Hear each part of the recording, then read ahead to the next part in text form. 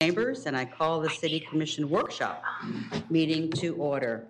Commissioners present are Commissioner McDowell, Commissioner Langdon, myself, Vice Mayor Stokes, and Commissioner Emmerich is absent for today. But we do have a quorum for this meeting. Also present are City Manager Fletcher, City Attorney Slayton, City Clerk Faust. We have Deputy Police Chief Morales back there. I thought I saw him. And Fire Chief Titus. And I'm going to call on Mr. English to lead us in the pledge. I pledge allegiance to the flag of the United States of America and to the republic for which it stands, one nation, under God, indivisible, with liberty and justice for all. All right, thank you. City Clerk, do we have any public comment? We do have one, Gregory Braun.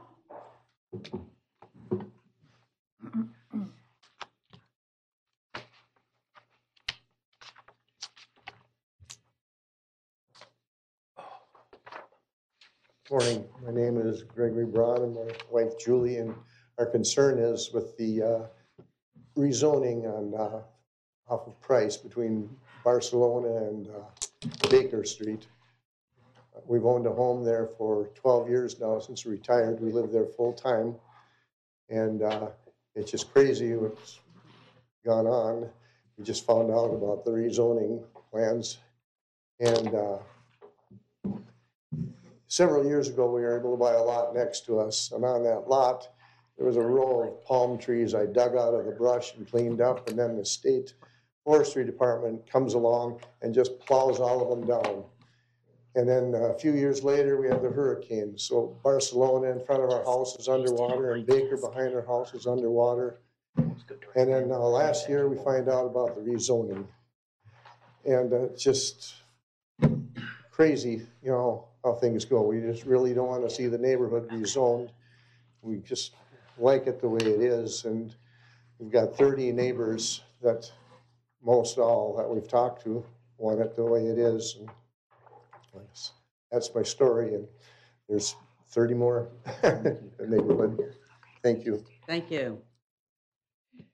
That's it? Okay. All right, we'll move on to presentations. First up is it's 24-0020 Natural Resources Division Introduction and 2024 Recycling Campaign Presentation. These are two different presentations? Yes. Okay, all right. All right, thank you, Madam Mayor. Our Director of Development Services, Elena Ray, is going to provide a presentation. This was not attached to your agenda item. We'll provide it to you as soon as the meeting concludes. It was inadvertently left off of the attachments for the item. So her agenda item is going to go through and introduce the new team. I guess I don't have to say how excited we are to have this team and division here in place now. It's been talked about for quite some time since last summer, and now it's actually here and getting off the ground, and we're very excited. So I'll turn it over to Director Ray to lead us through the presentation. Good morning. As the city manager said, we are so excited, and I have the privilege of introducing this team to you today. Obviously, this is a two-part presentation. I'll handle this first part, and then I'll turn it over to Public Works. First, I want to introduce you to our new Natural Resources Manager. His name is Stephen Califf. He has a wealth of knowledge and experience. We took him from Sarasota County, so I'm quite proud of that. He was environmental supervisor for both Sarasota County and prior to that, Charlotte County. So he's very familiar with both of our county, both of the counties that we are on the border of, and very familiar with this area. He's also worked with DEP, so he has the experience not only from the local level, but the state level. And his education is in, obviously, environmental issues. Liz Blessing is our new Environmental Planner 3. Ms. Blessing comes to us from South Florida Water Management District, where she was an environmental analyst there. She also has experience as a watershed specialist with Rookery Bay National Estuary. I can't talk this morning, not enough coffee. Estuarine Research Preserve, and she's an adjunct instructor on sustainability at FGCU. So we are very happy to have her. She's also a Florida Master Naturalist, so a wealth of experience there. Aaron Zimmerman is one of our new environmental specialists. He also comes from Sarasota County, so they will have some positions posted if anyone's looking for environmental jobs. He's also worked with Florida Fish and Wildlife, so he has that state level experience as well. And then he has some prior experience in another state. Joseph Mansuetti is our other environmental specialist. He comes from Charlotte County. So we got one from Charlotte County as well. He was an environmental land management specialist with them. He also has outside experience in private consulting with a firm as an ecologist. And he's got University of Florida. He's a University of Florida boy, so he's a local. And then he's also a certified professional wetland scientist. And then we have our two arborists who have been with us.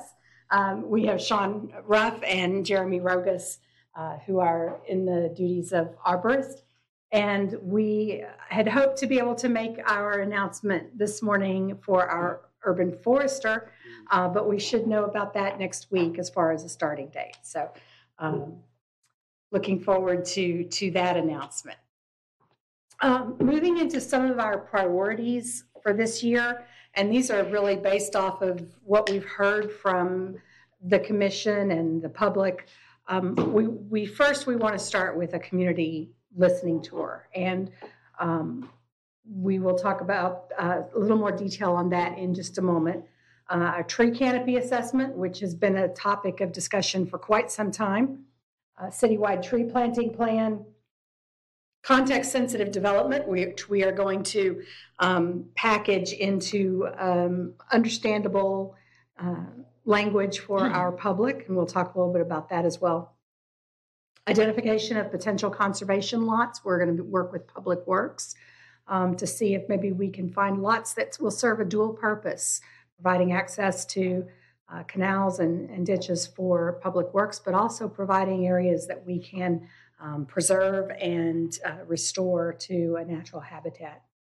And then education programs are going to be a large part of what this division does, educating our public, our builders, our new residents coming in on our protected species, native plantings, and everything that we can do together to conserve our environment. And then we'll also be looking at environmental sustainability program. We do have some direction from the commission, that's longstanding direction regarding sustainability fees and other items, and that is on our agenda as well. Regarding the community listening tour, we are already working with the communications team. We met with them just recently on developing some details for this. We have scheduled the first one on February 20th at the Morgan Center, I believe. Morgan Center. And that will be an interactive discussion with the public. We haven't gotten all the details yet, but we will provide that as we get it to the commission and to the public.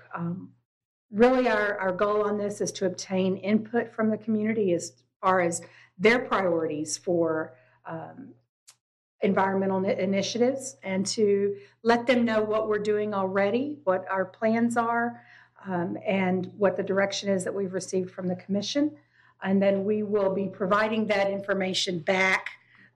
We'll have more than one of these listening experiences, and we will provide the input back to the commission so that the commission is aware of the discussions that we've had. We will continue to provide details as far as scheduling once we've worked out more of the schedule other than the first one on February 20th.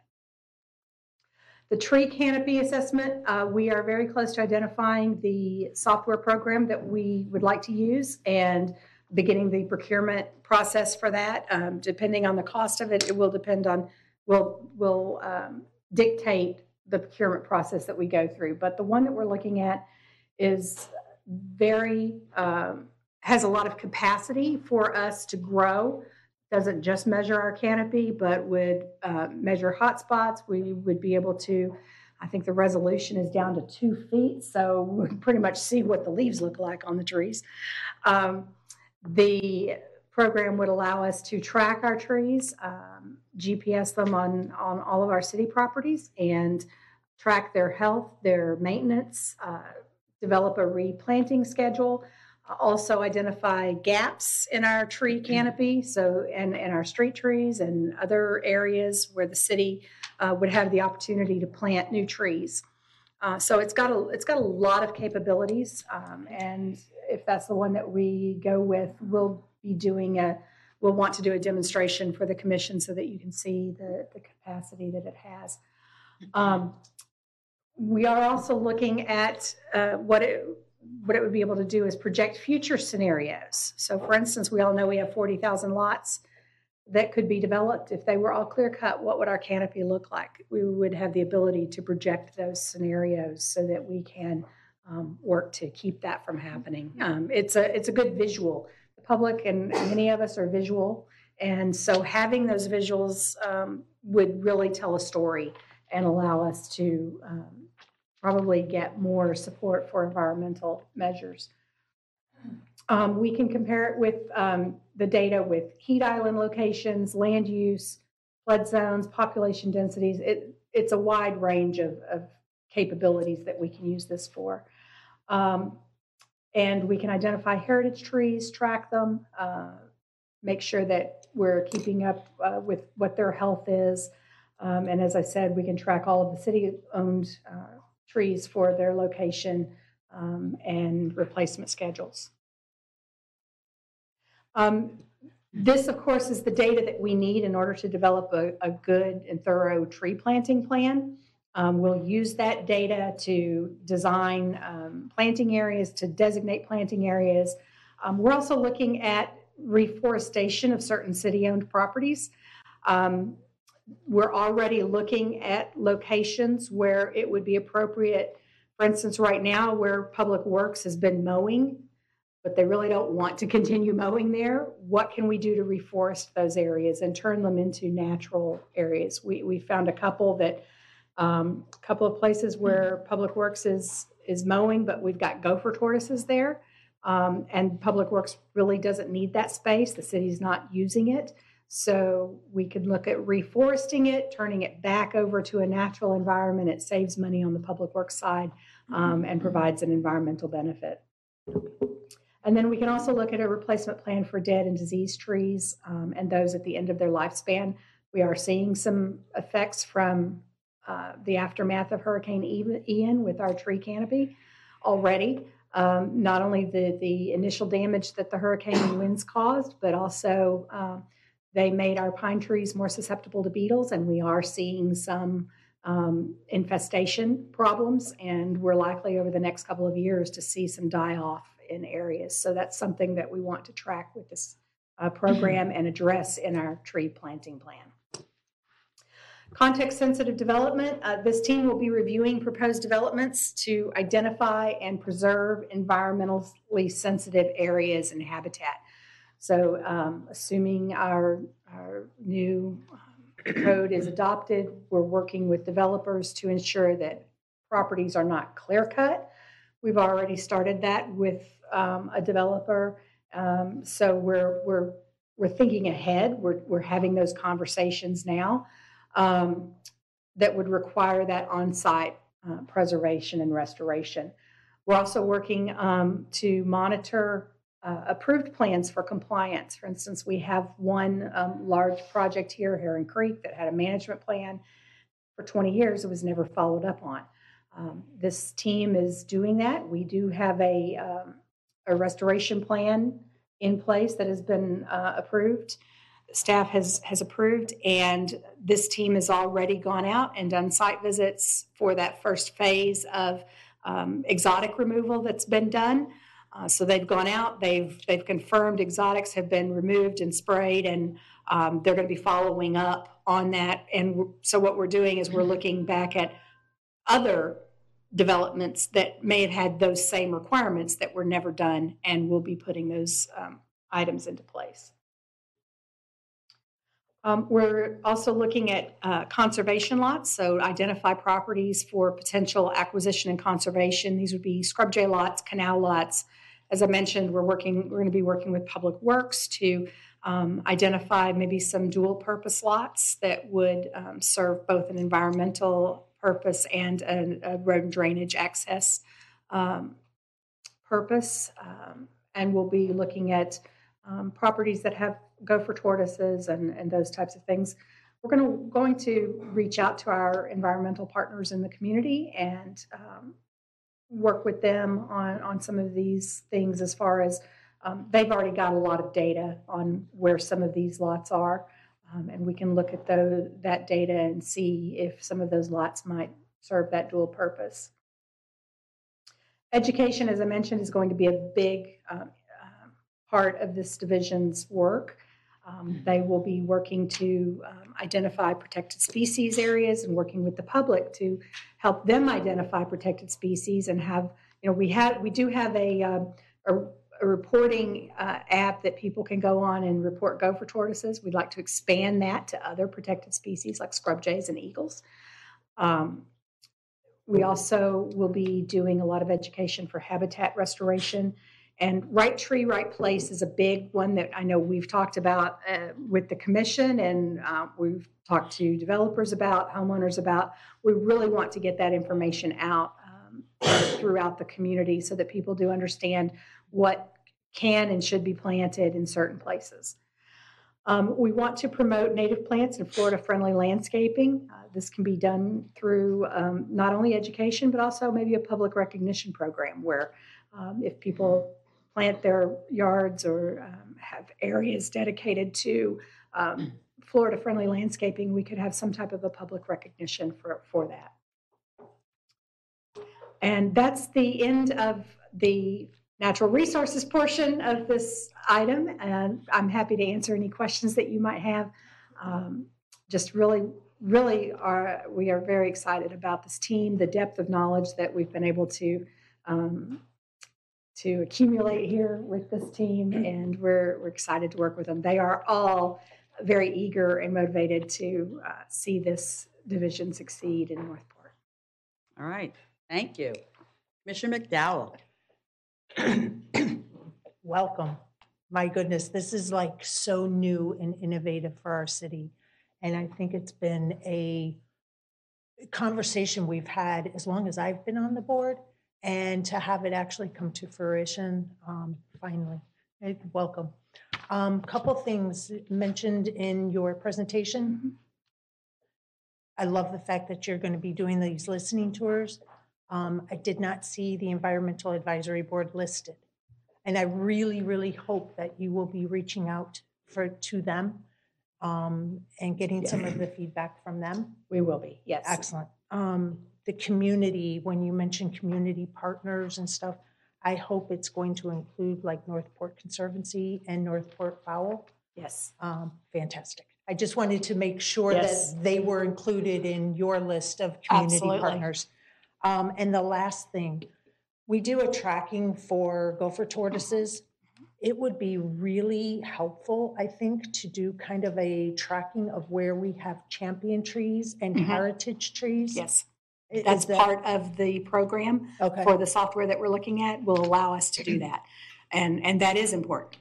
Even on private lots, we see, Exactly. we do a lot of inspections. Our arborists will come to us and say, hey, we've got some nice heritage trees on these lots and they're going to be cleared. What can we do? Right.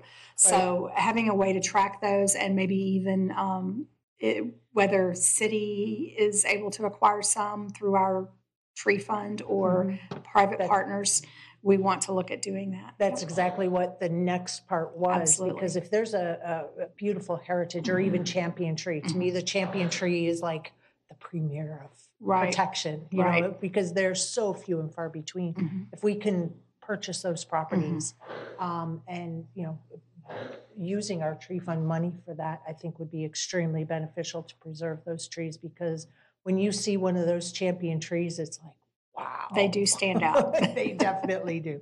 So welcome aboard. Look forward to everything that you're going to be bringing forward.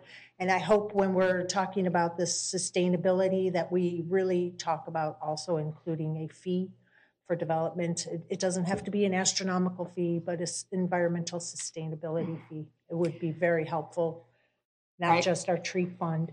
So thank you. Well, we do have an expert in sustainability with us now, and we're looking forward to all of the ideas that she will be bringing. Excellent. Thank you so much. All right, Vice Mayor. Well, welcome aboard. Looks like you assembled a good all-star team.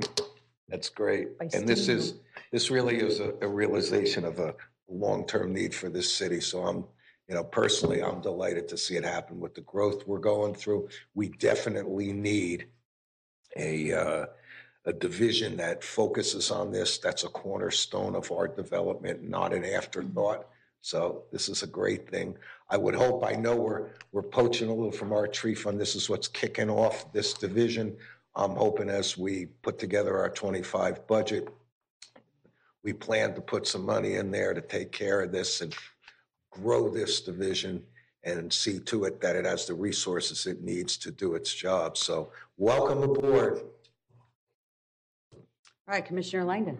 Thank you, Mayor. Keying off Vice Mayor Stokes' comments, it's important that this division is focused on sustainability, that we be able to sustain it moving forward. So that's a good thing. My fellow commissioners mentioned many of the things that I had on my list to make sure you were paying attention to. Couple other areas, and I don't know, this is a natural resources division, so I don't know if my comments are appropriate for your mission, but I'd like us to start talking and thinking about when and how do we begin to incorporate green standards for our buildings, both city buildings and other development. We're contemplating building a new headquarters for the Northport Police Department. We should be thinking about how we incorporate green standards into that construction, as well as residential and commercial development. Along the same lines, I'd like us to start thinking about and discussing how and when we begin planning for transitioning the city's fleet into hybrid and electric vehicles. I've had some initial conversations with staff in my one-on-ones, and I know in certain areas, because our vehicles need to be in very rough terrain and need to be able to move through water, that the technology isn't quite there yet for some of those vehicles. But we do have other vehicles that I think we could begin thinking about transitioning them at least to hybrid. Anyhow, great. I also want to welcome you guys. I'm very excited to see the output of this team. You're desperately needed. And I suspect, coming from different counties, that you're all here because of the challenges that we're facing as a city. So I'm going to assume you're all high performers and really chomping at the bit to begin chipping away at some of our biggest environmental challenges here in the city. So I'm really excited to see what you guys do. Thank you. I'm all set. Okay. Yes, I just want to welcome all of you. I am just beyond ecstatic that we finally have a natural resources department. I served on what was then called the Beautification and Tree Council over 20 years ago, and we were talking about it then. And it's taken this long for this to come to fruition, but what a stellar team that you have put together. I had a meeting last week and I just was blown away by the credentials and the backgrounds of all of you. So, you have, I hate to say like my blessing, but I have a lot of confidence that you're going to do what you all those slides show that you're going to do, that you have the people that can actually do that. So I'm really, really happy. Yes, and partnering with our environmental groups is really important.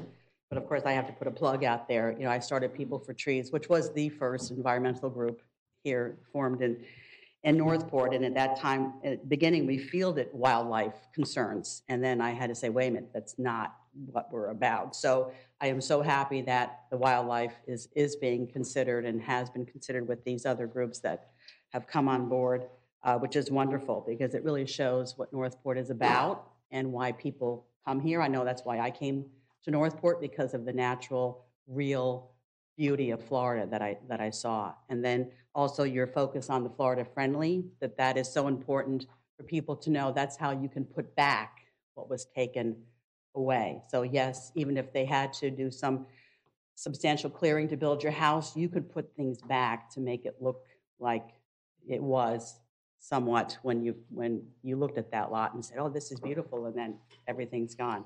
So I love that, the educational component of this. And I think that's it for me, so thank you. Oh, yes, I'm sorry. Go ahead, Commissioner. Thank you, Mayor. I neglected to mention in my comments, I wanted to acknowledge the efforts of Mayor White. It was really the rewriting of our tree code, one of the very first projects that she spearheaded that made the creation of this team possible. So I wanted to give her proper kudos for that as well. Thank you. Commissioner McDowell. Yeah, before we move on to the recycling one, I don't know if there's any public comment relating to the natural resource. I just want to make sure that they're not forgotten about.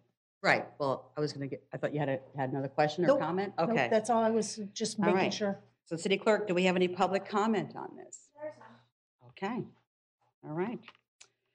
All right. So we will move on to the 2024 recycling campaign. Thank you, Madam Mayor. So for this piece of the agenda item, we do also have a presentation. I do see some of Public Works' talented leadership team headed in our direction, so I believe one of them will help us with that presentation. But we also thought it was important, as this group has been introduced and now hit the ground in our city, for them to partner with another agency to tackle something that we all think is very important, which is recycling. And not that our efforts are low by any stretch of anyone's imagination, but as we improve and the city improves, there's a direct relationship in how we can get financially better as well as environmentally better at the same time. So I'll stop there and turn it over to our solid waste director.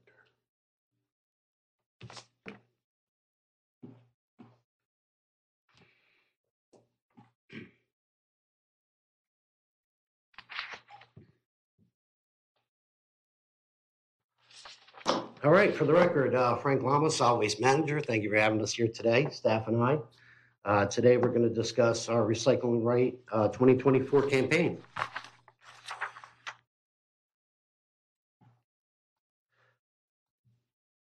So what is the Recycling Right 2024 campaign about? It's a reduction effort model after our successful and effective Feet on the Street program the Solid Waste Division has in place to improve the recycling system in our community.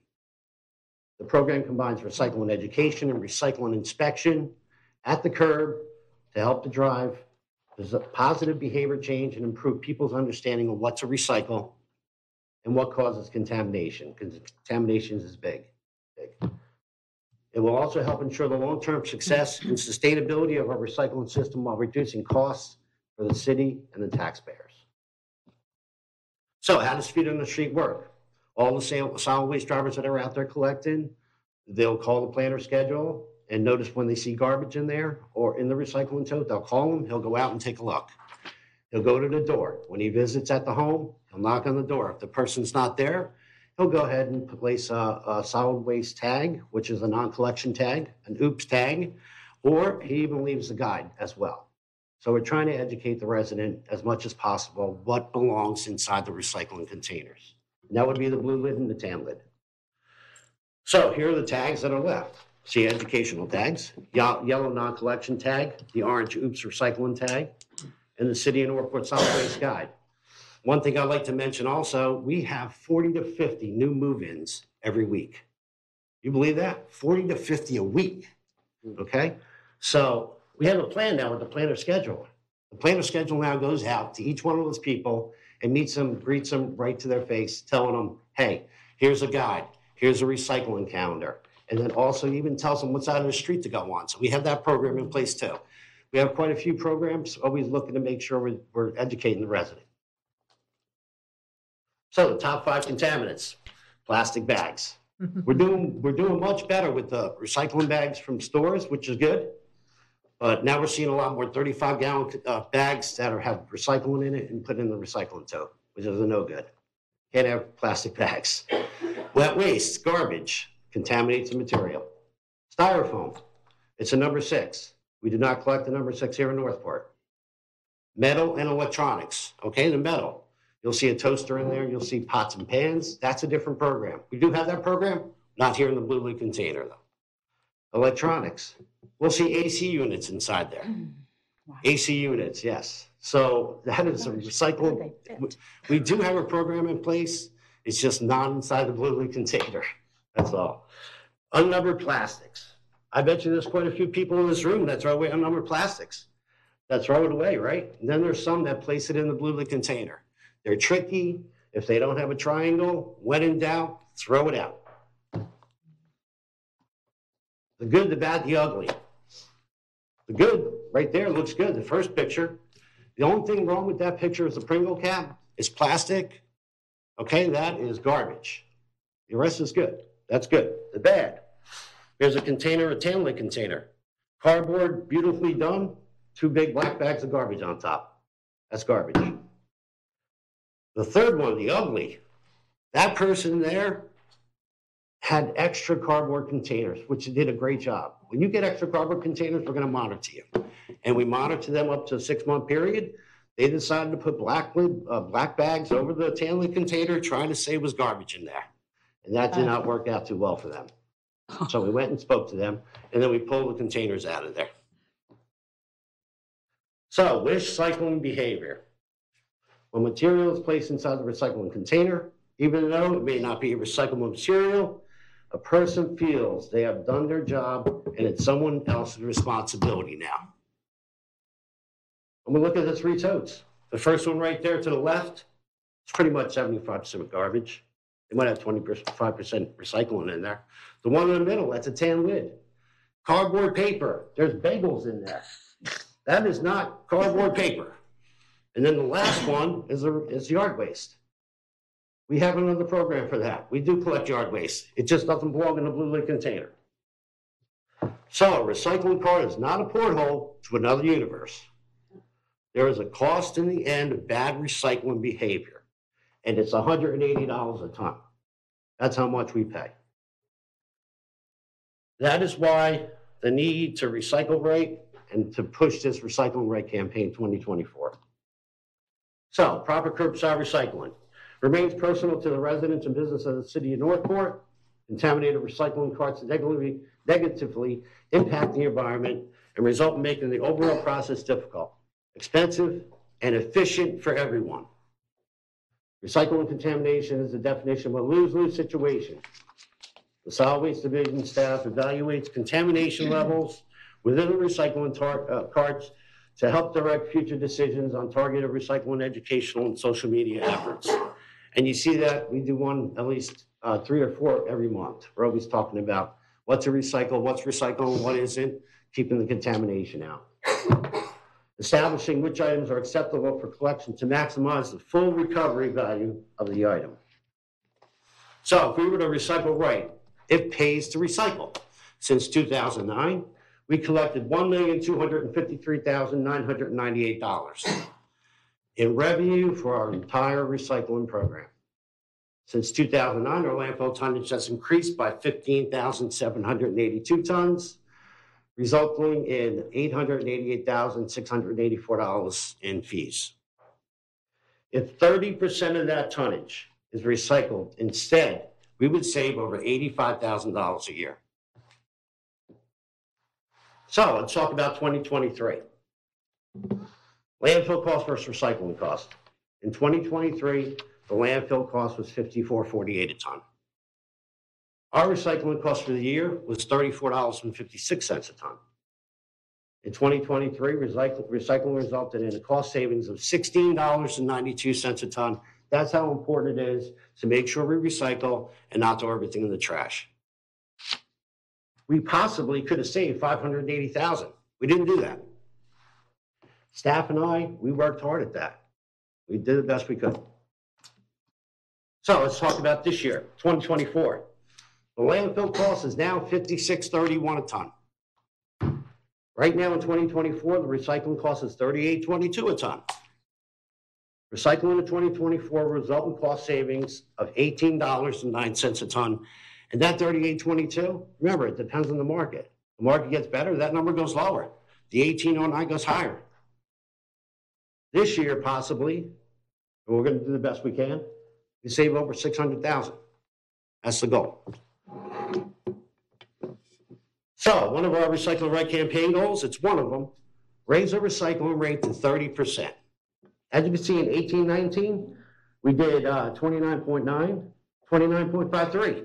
But then you look after that, look how low. We're just dropping every year. And there's a reason why. Growth, taking contamination out, and the recyclable materials get much lighter, much lighter. So we want to increase our recycling collection without a contamination cost. We can all make a difference and recycle right.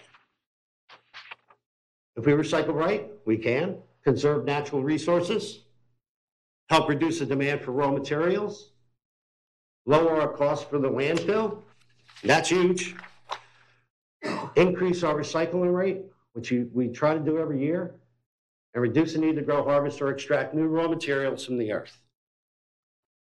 Before we get to questions, though, 2 reminders. When in doubt, throw it out. Don't put it in the recycling container. Also, cash for trash to keep our assessment steady.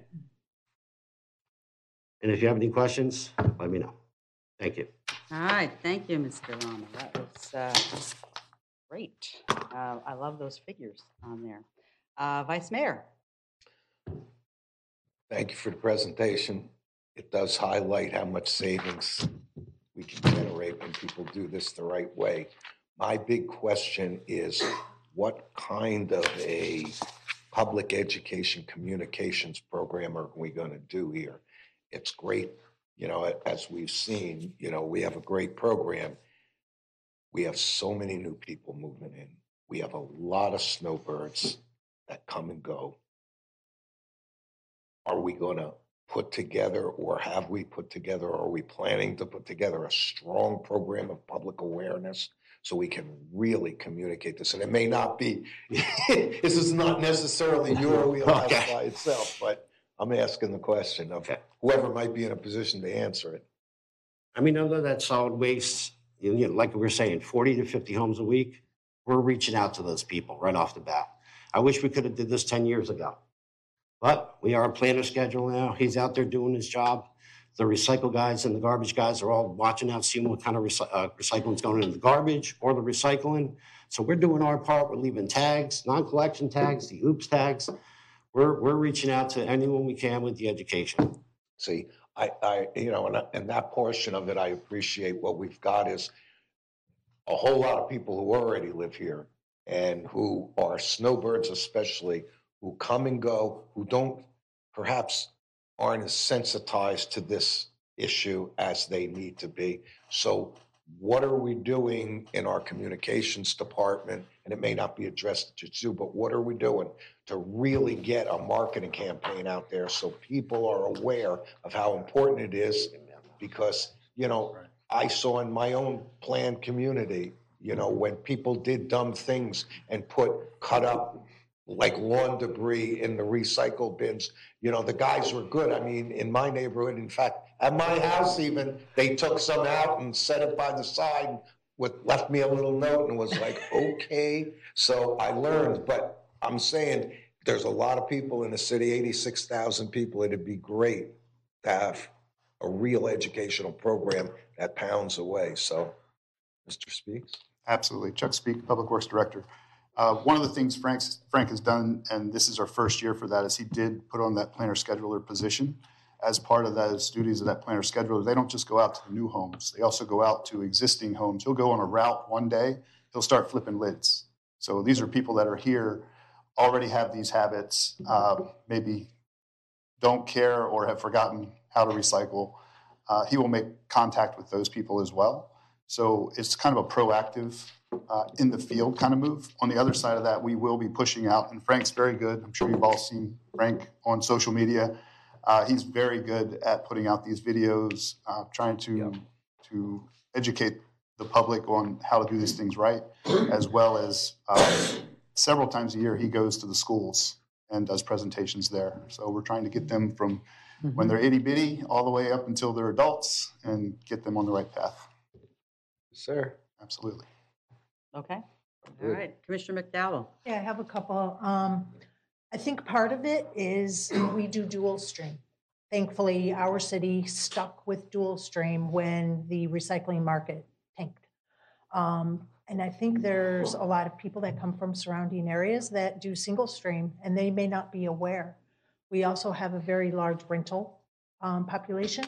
They're not aware, and they're not part of your move-in campaign because they're renters. Yep. So those are some of the areas that I would bet are the areas that need work on, as far as education. You also mentioned the electronic type of waste, that there's a program. What exactly is that program besides calling in for bulk pickup?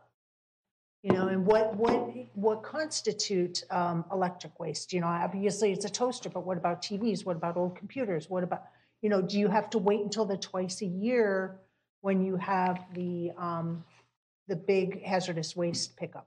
Yeah, well, the appliances we pick up for free.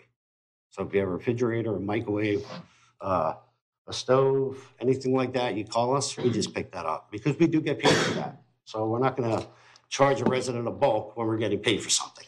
Well, you might want, that might be part of that educational campaign, because I did know that you picked up refrigerators for free. I wait for bulk pickup. I'll make sure we have a social media about that. Yeah, problem. because that's huge. But what about like the TVs? TVs are accepted at the landfill.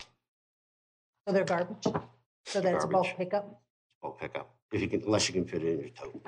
Yeah, well. Okay. So maybe that's part of that educational campaign that we're trying to do, is what to do with the toasters, Right. what to do with the TVs, what to do with the refrigerators. We can do that. It's huge, but also targeting the renters. We work on that every day. I'm sure you do. We do. And we are coming out with a new social media. I believe this week we're going to go ahead and film it. It's going to be about the 5 top contaminants, and electronics and metal are in there, and we'll get into that. Excellent, Okay. excellent. And throw in about that distance. I know in my neighborhood, when I take the dog for a walk, I'm constantly moving the trash cans, because they like to marry them. The 5 And it's like, 5 no, feet. we got to separate them. 5 foot rule doesn't, yeah. So thank you so much. Thank you. Great job, everybody. I really do appreciate everything you guys do. All right, Commissioner Langdon. Thank you, Mayor. I love the recycle program, and I really do feel that you're doing everything that you can do from an educational point of view. But for me, we have 30% compliance. We have 70% non-compliance. That's unacceptable. And it's not a comment on our staff. It's a comment on the people who choose not to participate. I'm not one for punishment. I much prefer incentives. But I'm wondering if you've thought about incentives or fines for people who are habitual offenders, who have been educated over and over again. And I hate fines. I'm really not a proponent of that. I know in some communities, probably on a state level though, people get 5 cents or even 10 cents for every plastic and or glass container that they turn in. Have we thought about anything like that? Do we have anything like that? So currently we don't. We don't have anything punitive if they don't recycle. If they continue to recycle incorrectly and put contaminants out after being spoken to over and over again, we will pull their can, because that costs us time and money. When they contaminate our recycle and it goes to our recycle center, our people have to sort it. And So- it can't be used Right. at all. Right. If that contamination goes, if we were to leave that in there instead of, which Frank's done a great job at the recycle center of sorting and pulling all that contamination out. If you take a load up there, it's over a certain percentage contaminants, you pay for the whole load. You don't get paid for that recycle. So that's the idea behind our recycle center and sorting that. That continued bad behavior, we try to address it. If we can't, we typically pull that can. And we will get a call back from the residents asking for their can back. And so far, they have been more compliant when they get their can back. Just a lot of them want to use that can as a second trash can, which we have a program for that, and we try to explain that to them. But right now, there's no punitive, there's no, the incentive for them is their assessment. So if they recycle, and that 30%, it's not so much 30% compliant as far as participation. We have more, our participation rate is pretty high. And we do. Frank does surveys of the routes to see how many are out. They'll flip the lids, see how many are recycling right and wrong. Frank has a crazy amount of data on this stuff. He lives and breathes it. So 30% is the rate of overall tonnage. Correct. So of all of our refuse, where 30% is being recycled out of all of our tons of what he picks up at the curb. So, or that's where we want to go. That was a participation. No, and I wanted to clear that up. Good, thank you. Our citizens are doing much better than 30%. Okay. But it is the overall tonnage. And that's not, 30% is a good goal, for us. That's a lot of tonnage at the end of the year. Okay. But we're still working through some ways to get compliance. There are some people that will never comply, and we would rather them just throw in the trash, like Frank said. Right.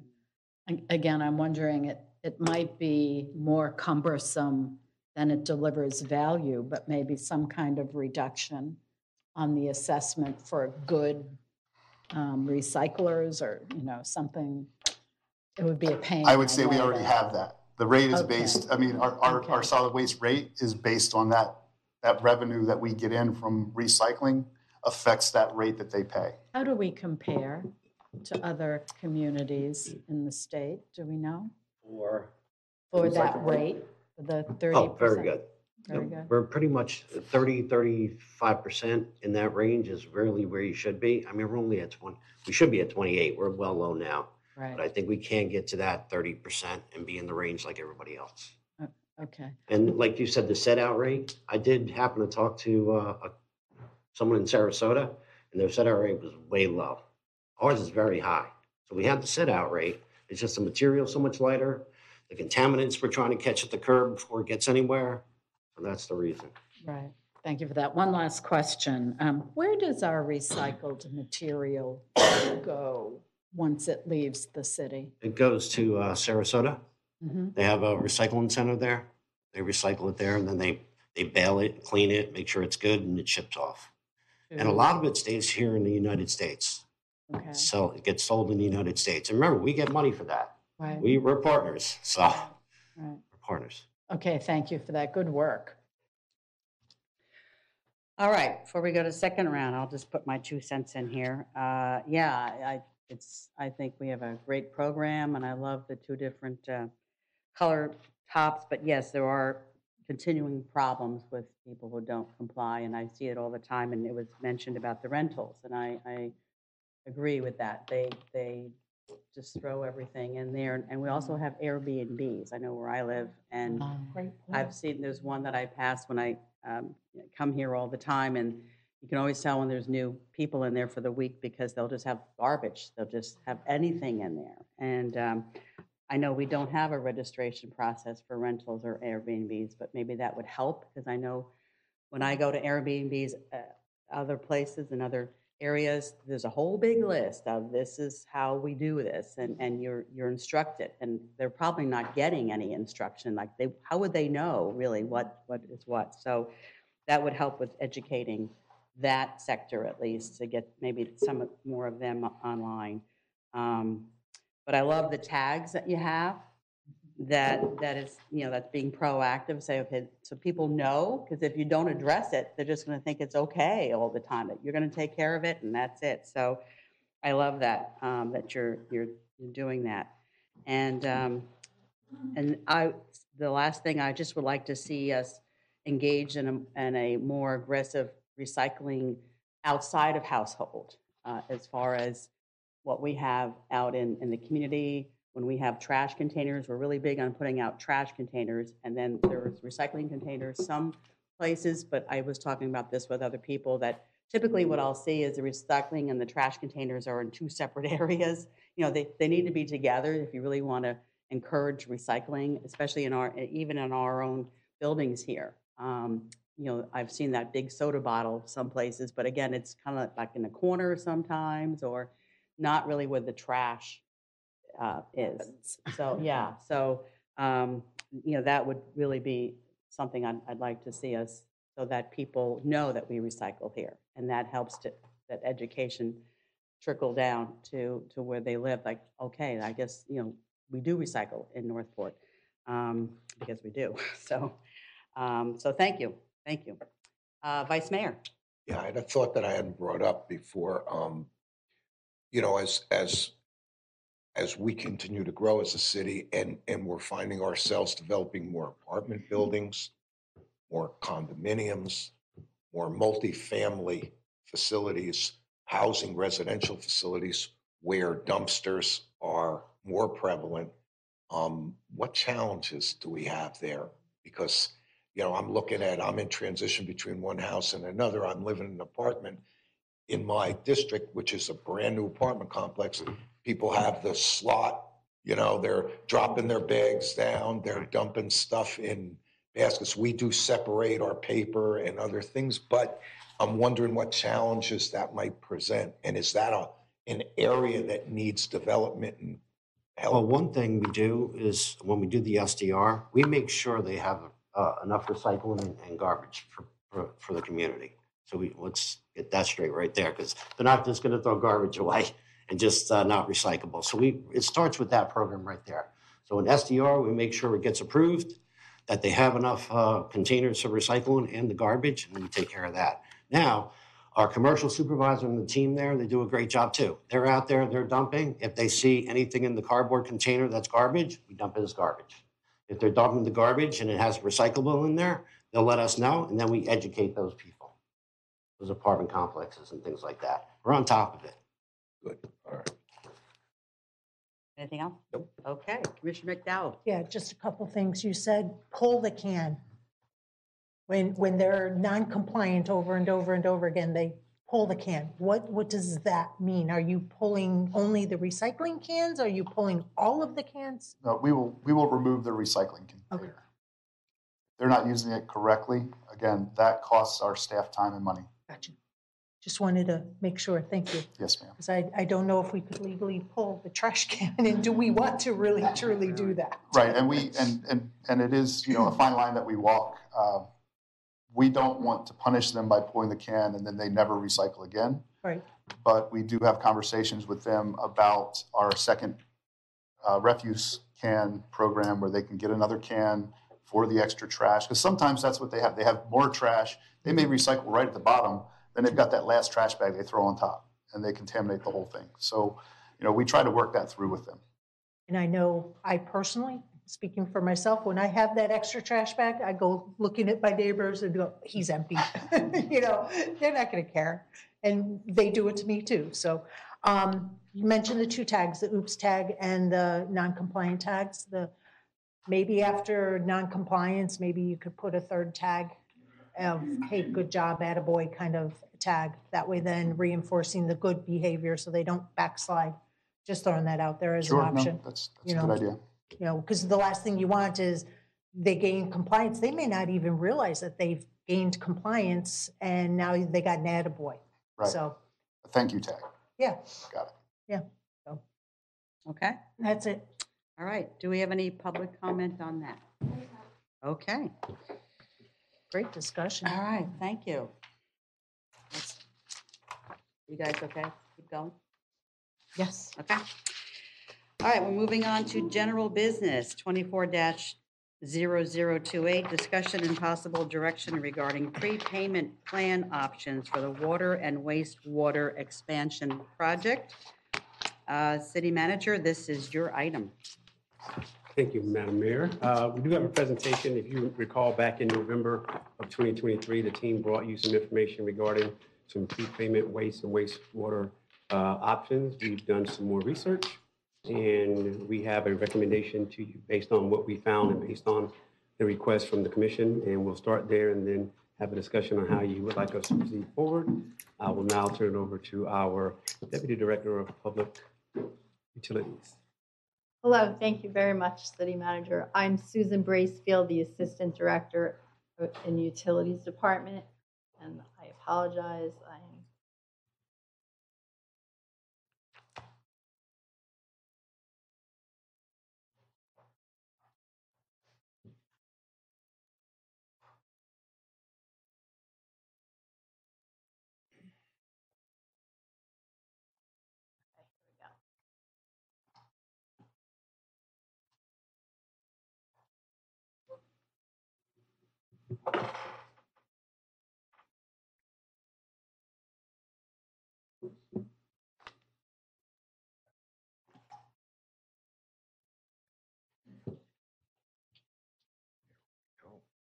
I'm sorry, there we go. Thank you very much. Sorry about that.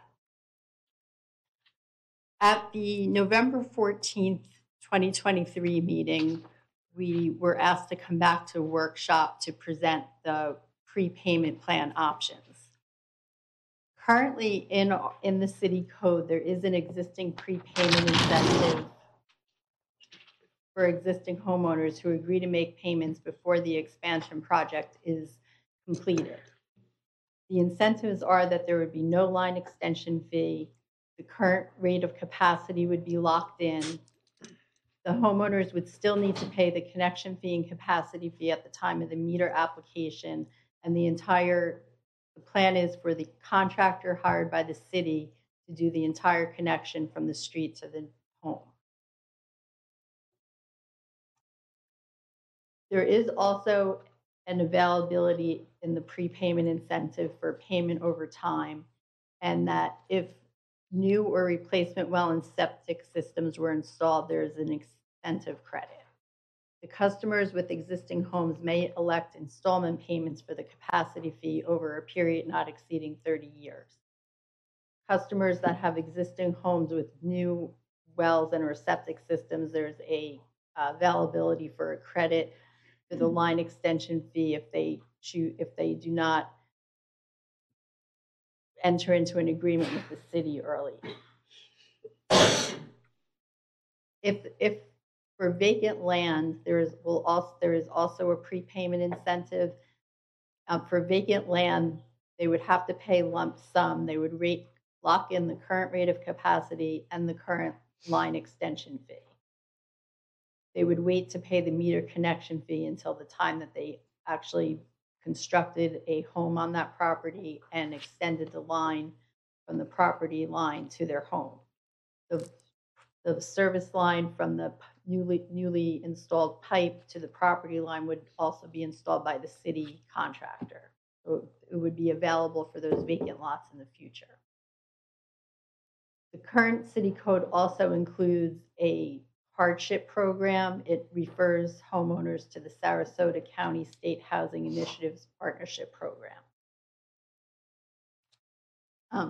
At this time, at the November 14th meeting, there was some discussion about when these prepayment plans would be done.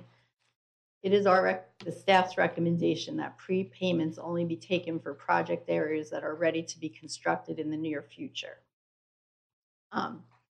We've crafted a potential addition to the city code that reads property owners within the section of the city included in the neighborhood expansion project approved by commission to be advertised for construction will be notified and sent a connection agreement for signature prior to the start of construction. Once the water and or wastewater service is installed in front of the property, the system will be considered available to connect to the customer's property and the opportunity for prepayment will no longer be available.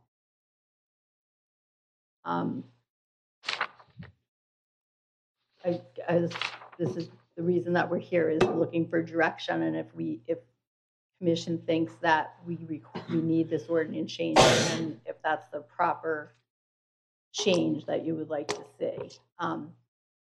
There were some questions that were submitted prior to the meeting. If you would like, I could go through those questions first, or if you'd like to ask questions first, that's fine too. Okay. Do we have any questions? I'm not seeing any. Okay, Commissioner McDowell. Yeah, I appreciate the coming back and having this discussion. I like the idea of adding to the code the provisions that you suggested. The only thing is when you notify the property owner that construction is going to be happening in the area, that it really should be a certified letter. And hear me out why. I know it's more expensive, but too often when I get letters in the mail, sometimes I just kind of go, junk mail, scammy type mail. And I want to also be able to have the opportunity for the city to say, hey, we sent you a certified letter. We can't make you open it to read it. This way you have documentation that it was sent and received. And that, I know it's a much more expensive thing, but I think it's going to be proven to be beneficial. Not only for the people to sign up, because I know when I get a certified letter, it's like, oh, what's this about? And this way too, you guys have documentation that it was received. So I'm just throwing it out there. I think that's a conversation we'll have to have as a board to add that back in.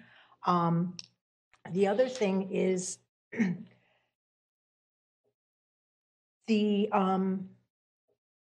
I don't know if we need to put something in the code that if the project is abandoned or halted or postponed for whatever reason. So we approved the construction contract and whatever reason, it got postponed, delayed.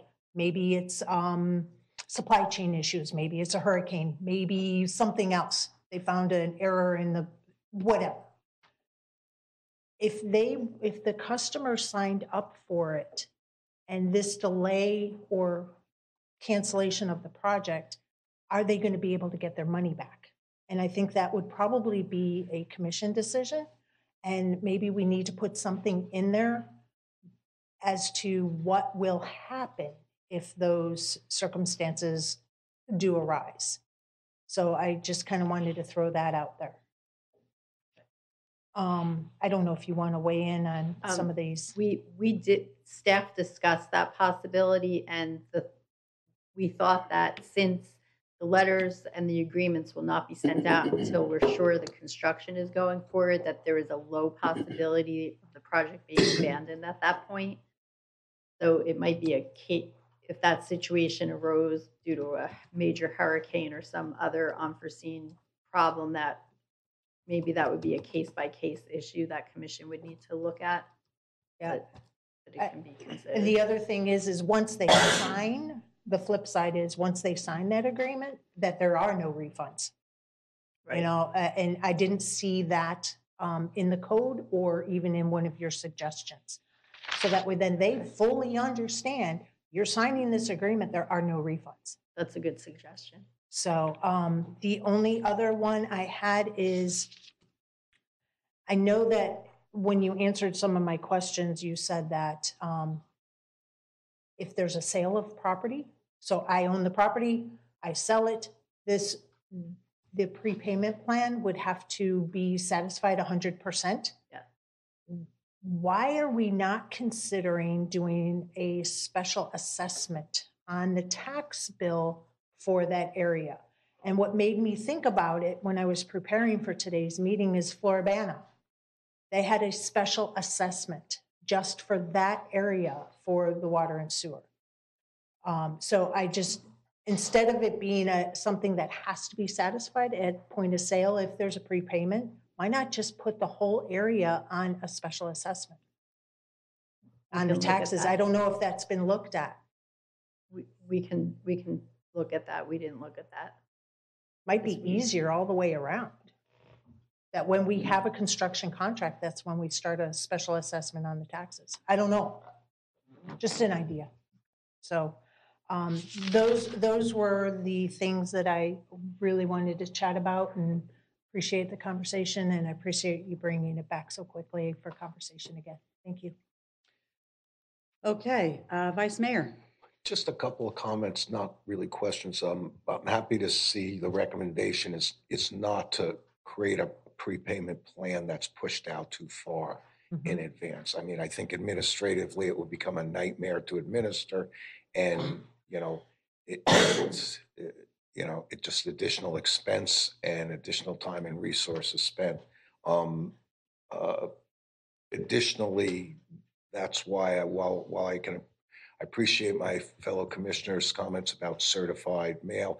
The idea of the prepayment plan, if it's advertised as construction begins in an area and that window opens with some simple notification, I'm not as comfortable with a program to try to convince people to do it, because I don't think that's our obligation to do it, just to make them aware. I'd hate to, I mean, I don't know how much of a burden certified mail and how much of a cost would be, as opposed to just simple notification. If it's not a big deal, then so be it. Better it be certified. But if not, then I'm not so inclined to push it. But I just feel that it's a nice option for folks out there. Help save them some money. I just don't want to see us burden ourselves administratively with this thing. That's what prepayment plans can tend to do. People move, people make changes. It'll become a nightmare to take care of if we're not careful. That's all I have to say. All right, Commissioner Langdon. Thank you, Madam Mayor. Just a quick comment keying off something Vice Mayor said. I live out east, and so this program won't hit my neighborhood for about 50 to 75 years from now. However, having said that, personally, I would love to be able to pay for that today in today's dollars, but I realize that could become a real financial issue for the city in 50 to 75 years. So as much as I would personally love that, I'm glad thought of that has been abandoned. But I like the prepayment options. I agree with the conversation. I also want to make sure everyone in those construction areas have the information. I don't think it's our job to convince them. They can make their own decisions. So terrific. I'm a huge supporter of this program. I'm all set. All right, Commissioner McDowell. I just wanted to follow up to Vice Mayor's point about the certified mail. Absolutely not our job to say, hey, sign up, don't sign up, pros, cons. We do have to do that small little bit of education, but the reason for certified mail, my suggestion to your point, people move, people sell the property. And if we have it certified mail and I am noticed and I get the notice and I go, I'm moving. I'm not going to be here. I've already got my house up for sale, but I sell it to somebody else.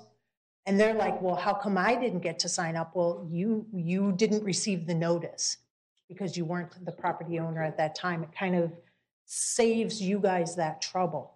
And I don't know how any of that will work logistically, but I just really think it's a protection mechanism for staff instead of the I didn't know kind of thing. And also to prevent people from getting a letter and then calling and going, what is this? What is this? This is a scam. This has got to be a scam. That's the biggest thing, because we get only junk mail in the mailbox these days, it seems. But I really think these are great ideas to add in here. I don't know, do you need direction today, or are you going to automatically be bringing back things? We can bring this back as a formal addition. Okay. Are you going to be bringing back the fact of no refunds once the We can add that. Okay. It's easy to add. Do you need direction to do that, or are you just going to do it? I'm just asking because we're having this conversation today, and So it's currently, there's no mechanism to give a refund. I don't see a harm in adding a sentence that there will be no refunds to make it clear. Okay. Commissioner? Yeah, I'm really not in favor of the certified mail thing. I think that would just create a more cumbersome approach to this. And also a certified mail, yes, you have to sign for it. And I know that I've gotten certified mail things, and if you're not home, you have to go to the post office. So if they don't go there, there's no receipt that they received anything anyway. So you're right back where you started from, but it's just gonna, involve a lot more legwork for staff, and then it's not going to result in what we're hoping or thinking it's going to accomplish. So that your recommendation there, do you need a formal consensus for that, or do we want to, are we good with that, or what do we want to do? I think if everyone's in agreement, we'll come back with a formal amendment to the code for approval. Okay, do it. I can't make, can I do that, or no? Well, she said that they're gonna just bring it back.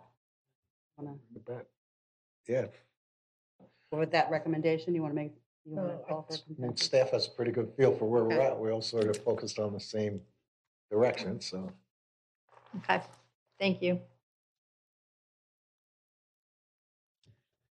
Okay, are we good? Do you have a timetable on that? A rough timetable on when it might come back? City I'll Or city manager? confer with the city clerk on when we can get on a meeting. Okay. Write this down. Okay, so that's all coming back with what we talked about. Good deal. All right, do we have any public comment? Okay.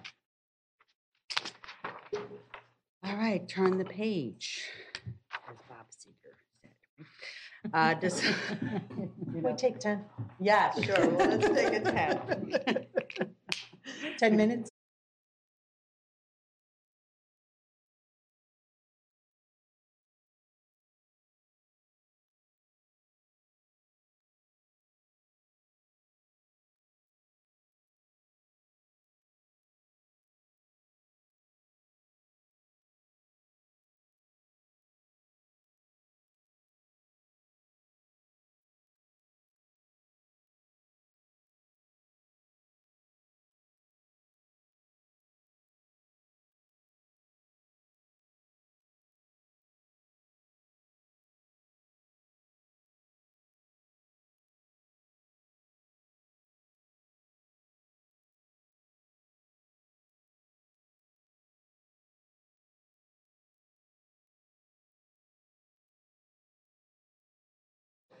Okay, it is 10:22, and I again call this meeting to order. We are on item 24-0041, discussion and possible direction regarding the city fee structure and city fee study. City Manager, this is your item. Thank you, Madam Mayor. Just as a brief background, you might recall that during the budget process, we as a staff and team analyzed various fees that we charge throughout for uses for the city on an annual basis. You have now seen most recently a spreadsheet updated with the methodology that those fees are generated from, and they vary anywhere from a study, benchmark comparisons, or some just have been raised gradually over time. Based on some of the public records requests that we've received lately, we've been asked for, from at least 2 different attorneys, information that we currently don't have in existence, which is how did you get to the true methodology of some of these fees? And while at least 2 of them off the top of my head, road and drainage and solid waste, are done by outside independent third parties, most of them are not. So we recommend that it would be a good time for us to stop and look at our fees. And we recommend that we engage a consultant for a cost of services study to determine the full cost incurred by the various departments to support the various activities for which we charge user fees. Now, cost recovery is considered a responsible and necessary means to support and supplement tax revenue and provide a greater level of services that benefit the community. But due to the complexity and the breadth of performing a comprehensive review of fees, a consultant using a variety of methodologies to identify the full cost of these individual fees and programs and activities could be very helpful. Cost recovery does not imply that the target is total cost recovery of the cost, However, a target is established according to a variety of considerations that may range from 0% to no more than 100% of direct costs. The reality of the local government fee environment is that significant increases to achieve 100% cost recovery cannot often be feasible, desirable, or appropriate depending on policy direction, particularly in one single year. The recommended fees would and should be at either at or less than full cost recovery. So we recommend that we proceed in this direction, so we'll have the answer that we are being asked right now, but we seek any direction and feedback you have on the topic. Okay, thank you. Now, there was a presentation attached to this, but are we Yeah. going to show that? So the presentation is there. If you have any questions regarding individual line items, the 26-page document is lengthy because of the number of fees that we have, but you may have questions regarding some individual fees, which we can happily put up on the screen. We have our Director of Finance, Okay. Kimberly Williams, here to help it as well. But ultimately, when you see the columns on the far right, you will notice that most of them say no when it comes to external consultation. Most of it is determined by an in-house yet unorganized analysis, which is, I hate to say, probably typical of most local governments, but having a chance to stop and push the reset button to actually get it going in a way that we can all see and be comfortable with is a great way to go. Okay, and did I hear you say the term unorganized analysis? Is that what, I like that term. Yes. That's a nice way of putting it, okay. But I like that, okay. Vice Mayor? Yeah, I just really want to compliment City Manager for this one because I know, transparency is always an issue. With a climate of distrust across the country with regard to government, I think it's a good thing to do this. The less subjectivity that goes into how some of these fees are figured and calculated, the better. The ability to use outside groups, even at a cost, really adds to a professional nature of how fee structures are put together, and so the public develops a level of comfort with that. I just I really appreciate you guys getting out ahead of this issue because I know, we saw it from the chamber, we saw it from other people, questions raised, and we do try as a city government to be as transparent as we can be. And I think this should send a loud message to everyone that we do hear you and we do try to do and always try to do the right thing. And this, I think, is the right thing to do, even if it costs us some money to do it. So thank you, sir. Mm-hmm. Yes, sir. All right, Commissioner McDowell. So when we discussed our last fee increase, there were a lot of new fees. And I remember distinctly asking, how were these new fees derived? How did we come up with those fees? A lot of them were done by comparison to neighboring communities. And I still was questioning, okay, neighboring communities are charging, I don't know, $50. But is that what Northport needs? Does Northport need $75 or does Northport need $25? Or is $50 sufficient? I really believe that when we institute new fees, especially for districts, for the building department, that we really should be doing an outside study. I know that they're costly and I know that it takes time, but it is an independent third party kind of thing. And it paints the picture of what does Northport need as opposed to using outside jurisdictions. Parks and Rec's fees, when Parks and Rec has fee increases, they usually have an internal study done, and theirs are more user fees, like for the aquatic center or for renting a space in the Morgan Center. And most recently, even for the community yard sale. So those are a little bit different than fees that are applied across the board for the permits and any of the new fees that were outlined by like the fire department and the other departments that had new fees. Third-party independent kind of takes the monkey off the city's back and says, hey, this independent third party did this study and said, hey, we need to charge $75, even though jurisdictions are only charging $50. I also firmly believe that our fees should be reevaluated every 5 years. Okay, maybe every 7 years, maybe every 10 years. But to do a study 1 year and then just leave it alone and forget about it is not productive for our city. It doesn't, things increase, salaries increase, costs of service, costs of goods increase. We have to do that for impact fees if we want to raise our impact fees.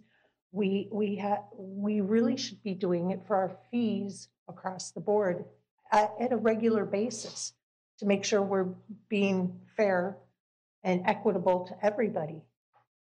The other thing I wanted to mention was the commission back in June of 2020, and I know that was 3.5 years ago, and a lot has changed since June of 2020, but the commission did put in the budget to do a fee study analysis. And it obviously never got done. And that was more geared towards the permitting fees to make sure that they were fair and equitable to the builders. But it didn't get done. So COVID was one of the main reasons. We had some internal struggles. That was probably another big player.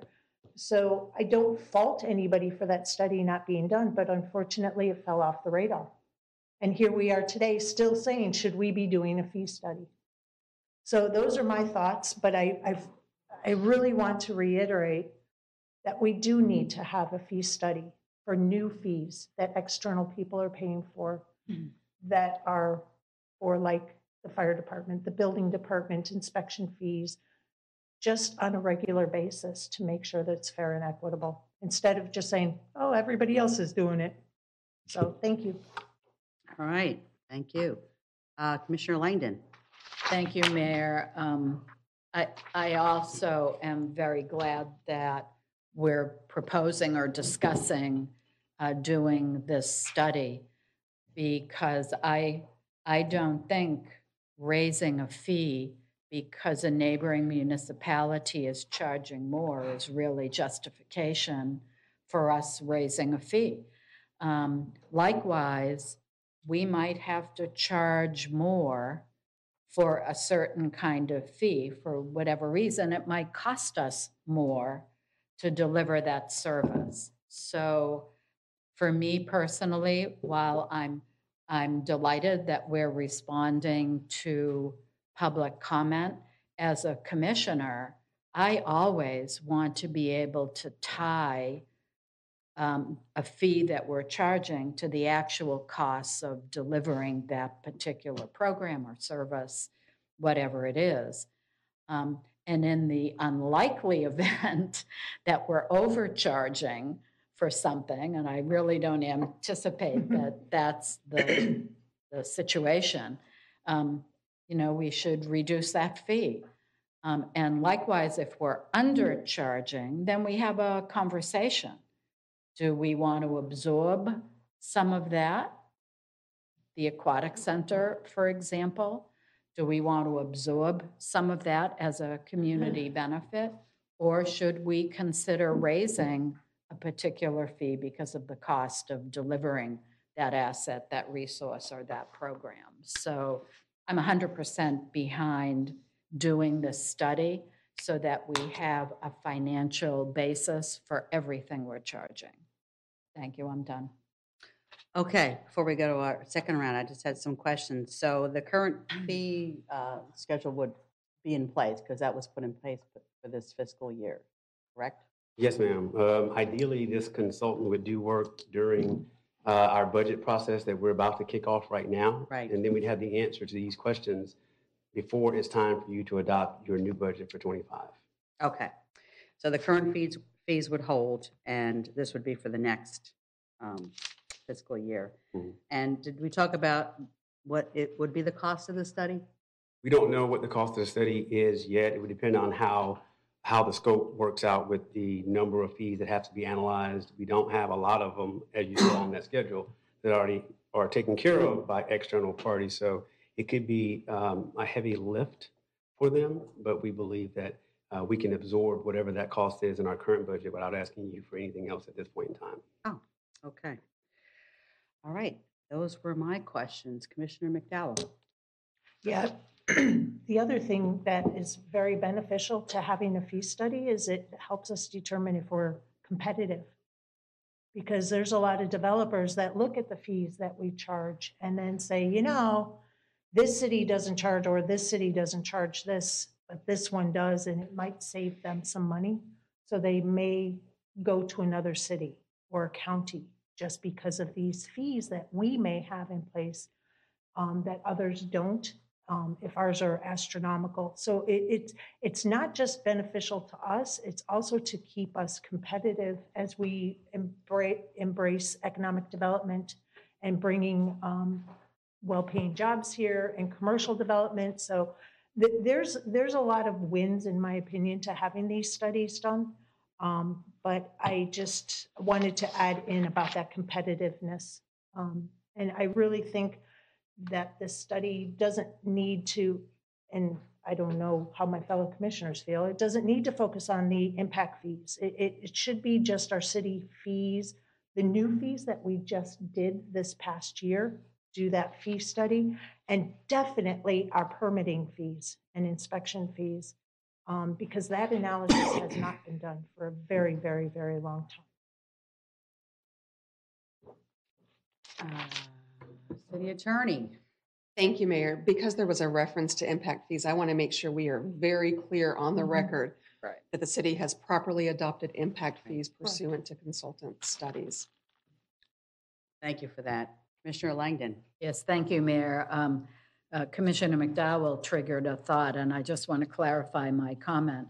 I still support our doing a competitive evaluation of our fee structure as an important part of establishing our fees, both for competitive reasons, as Commissioner McDowell pointed out, but also as sort of a check and balance for the costs we might have to deliver a certain asset or program, because it could be sort of the canary in the mine shaft that our costs are sort of out of whack compared to how other municipalities in our area are charging.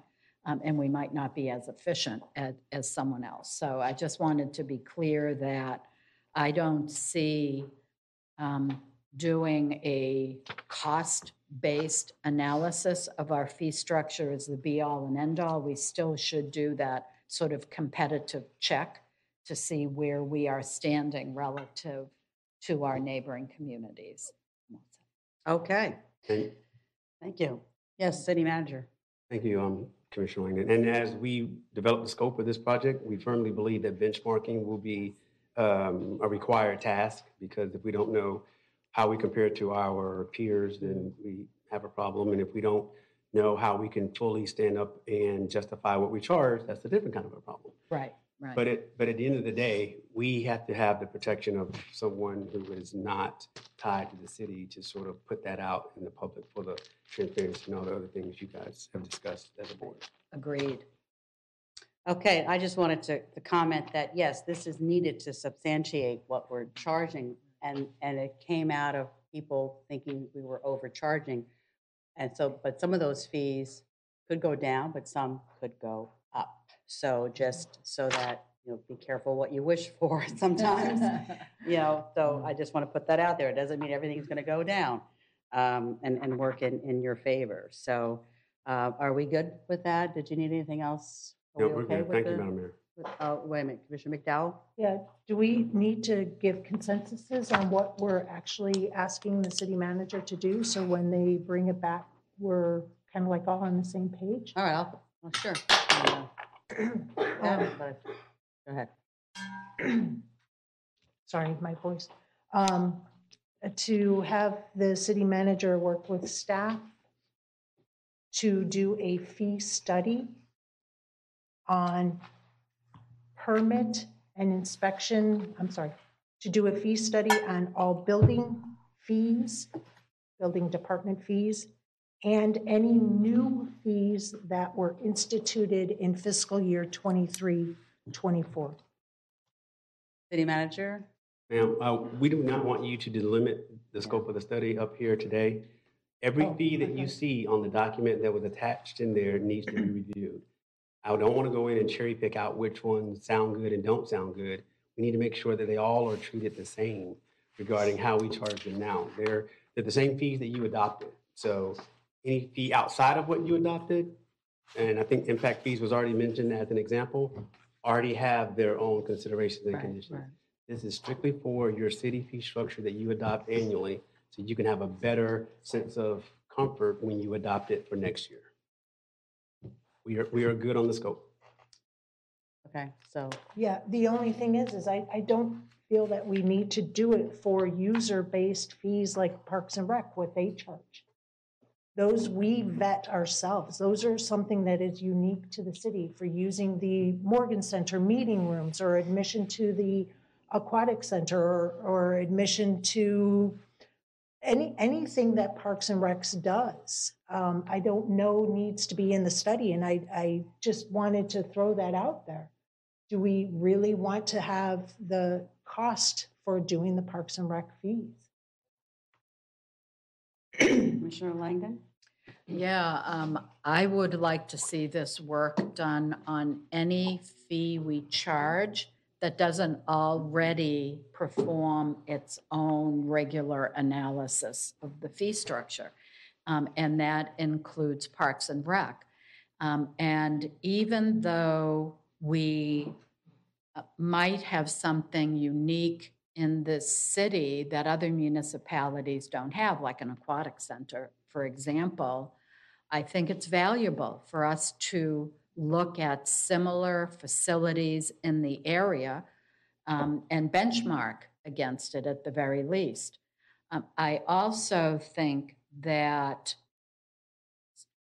some members of the community really don't have an appreciation of the true cost of the recreational assets that we provide to the city, because we, as a matter of policy or legality, we charge less. I mean, I think we all know that the cost of providing that aquatic center costs way more than what we charge people to use it.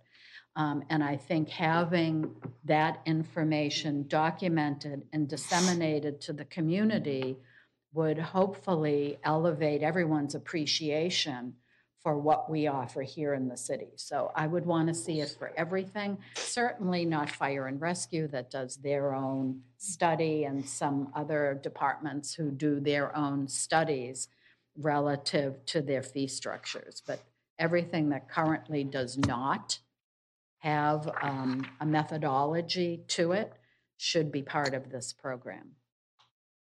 I'm done. All right, thank you, Commissioner. And just to put my 2 cents in there, I agree. If we're going to do this, let's not cherry pick it and do this. They're going to get a consultant to or do a study for everything at one time. So this way we'll have everything documented and once and for all, and not come back later and say, oh, gee, we didn't do that one.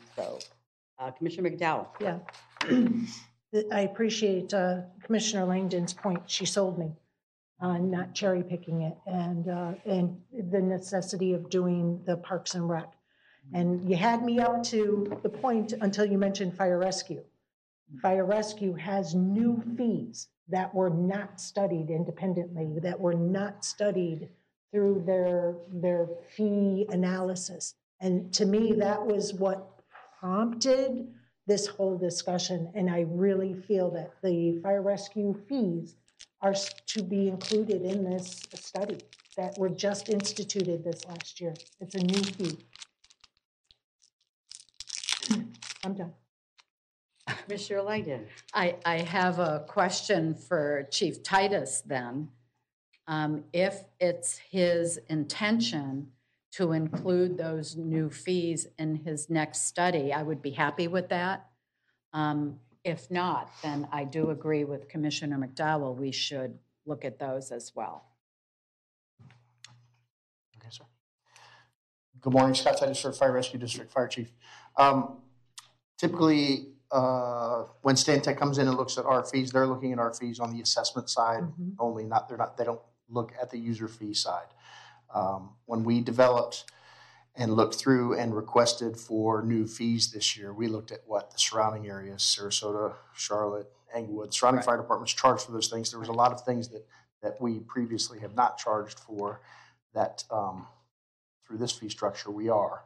The revenue generation of that very much, it begins to offset that cost, but it doesn't even come close to a singular employee in what that change was. So it was just an ability to look at and try and be comparable to surrounding agencies. So whatever you all decide or city manager directs, we're amenable to move forward however you choose. Great. Okay. Thank you, Chief. Thank you. All right, so do you want to have a consensus to include the fire fees? Or do you want to see what do you want to do about that? Because this is not, the fire fees are not included in it, right? Correct. I mean, if I'm hearing correctly, they're not included in the city fee structure. Right. You would like us to add that fee to this report? Yes, let us know and we will do so. Okay, because I know I've heard from residents specifically about ambulances, and that would not be included if we didn't include the fire. What I was speaking to, actually it applies on both sides. So we have, on the fire side, on the district side, we have fire assessments, which is what Stantec does.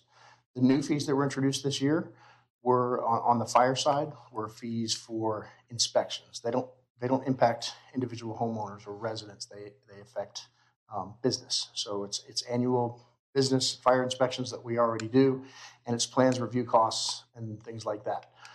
On the general fund side of the house, there are no new fees proposed. It was an increased fee, and it was comparable. Those are for user fees for ambulance transport, and those are what's bringing us, again, comparable to surrounding areas. Is that better explained? All right, so are those included in the city fees then, your ambulance fees?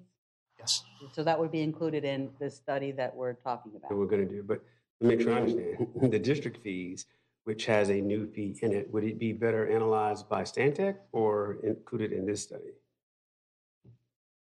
The new fees on the district side. So Stantec has only ever looked at our assessments on the fire side, which is the two-tier system, which we're all very kind of used to speaking with. There's always been, on the other side of that, on the fee structure, on the user side, right. There's always been some of the inspection or plans review fees, but they were kind of nominal. So we've expanded that, looked at what was happening in other areas. Our understanding from previous commissions and this commission is that if there's the ability, when you're looking at formulation of budget, if there's the ability to offset some of those costs and abilities, is to try and appropriately place them where they belong. So we looked at what surrounding areas we're doing and try to be competitive and comparable with them. So I guess to answer your question, those are listed in the fee structure in the document that you have that you looked at today. Okay. Not our fire assessments, but our the other fees. Yes. Okay. I'll see about getting consensus, just for clarity. Thank you. For getting that last consensus that I attempted to give direction to the city manager to do a Appendix A fee study analysis of all fees listed in that Appendix A.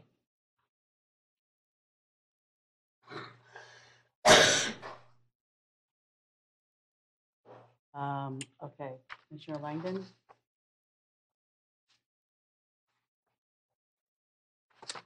I'm good with that.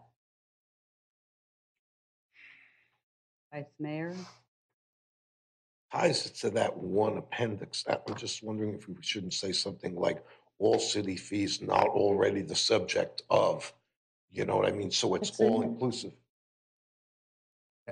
That is the all-inclusive list that you voted on last year for our budget. If you're good with it, right. I'm good at it. Perfect. Just keep it all the in there. entire fee schedule. Right. Then yes, Okay. I'm good with it. All right, thanks for that, for clarifying that too, Vice Mayor. I'm good. Yep. All right, so are we good? Do you have everything you need? Yes, Mayor. Thank you, Mayor. Okay, do we have any public comment? All right, moving on to item C in general business, which is 24-0031, training for quasi judicial proceedings. And this is our city attorney at the helm. There you go. Good morning, Mayor. This is the annual quasi-judicial training for the City Commission that you all have directed. We typically do this in December, but due to scheduling, we're here in January. And so you'll see me again, hopefully in December after the elections when we have some new members on the board. So, quasi-judicial, what is quasi-judicial? Our state law indicates that certain types of proceedings are quasi-judicial. And the general overview is that most quasi-judicial decisions impact property rights. These are decisions the board is making where you are applying existing regulations to a piece of property, as opposed to when you are adopting new regulations or legislation. So typically you're looking at a specific application for a certain type of property use or property right. While in general, we know through our state law that these are quasi-judicial proceedings, the actual procedures are established by local law. We find those in our city code at Chapter 2, Article 3. And these procedures set forth due process for our applicants. For the most part, these procedures are used by the City Commission, the Planning and Zoning Advisory Board, and the Zoning Board of Appeals. And they are so important that we follow them precisely because of the due process element. Failure to do so can deprive the applicant of this constitutional right and can cause us to end up in an appeal into the court system. Our code specifically defines quasi-judicial matters, again, involving the application of city regulations to a specific property as opposed to the city at large.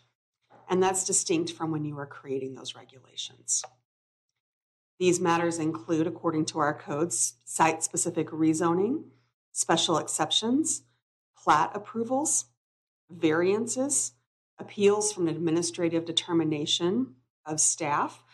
The Development Services Director has the right under our Unified Land Development Code to interpret the ULDC, so an appeal of that type of interpretation, and vacation of easements, among others. So, when you are sitting in a quasi-judicial decision-making capacity, what does that mean? I mean, you're in the same seats, you have the same titles. What changes? Well, what changes is the subject matter before you and what you are performing in your role. Most of the time, as a city commission, you're sitting in a legislative capacity. You are analyzing and adopting new laws and creating legislation. Here, you're sitting in the role that's somewhat akin to a judge. This is set up similar to the court system, not identically, but in a quasi situation.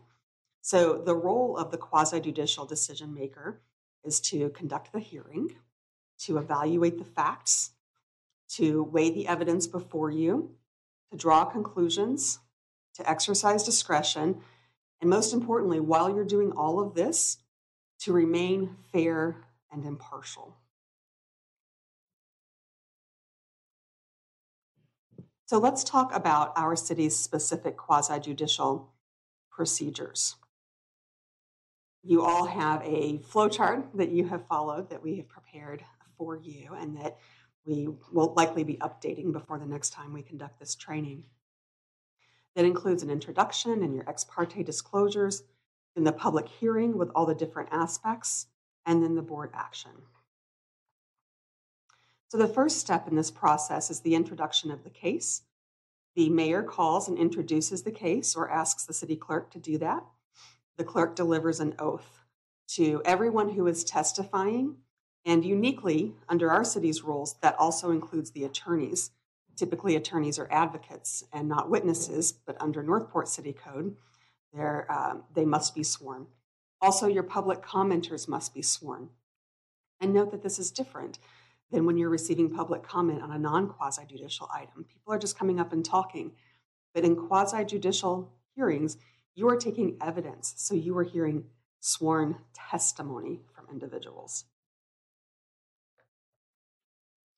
The next thing that occurs are your ex parte disclosures.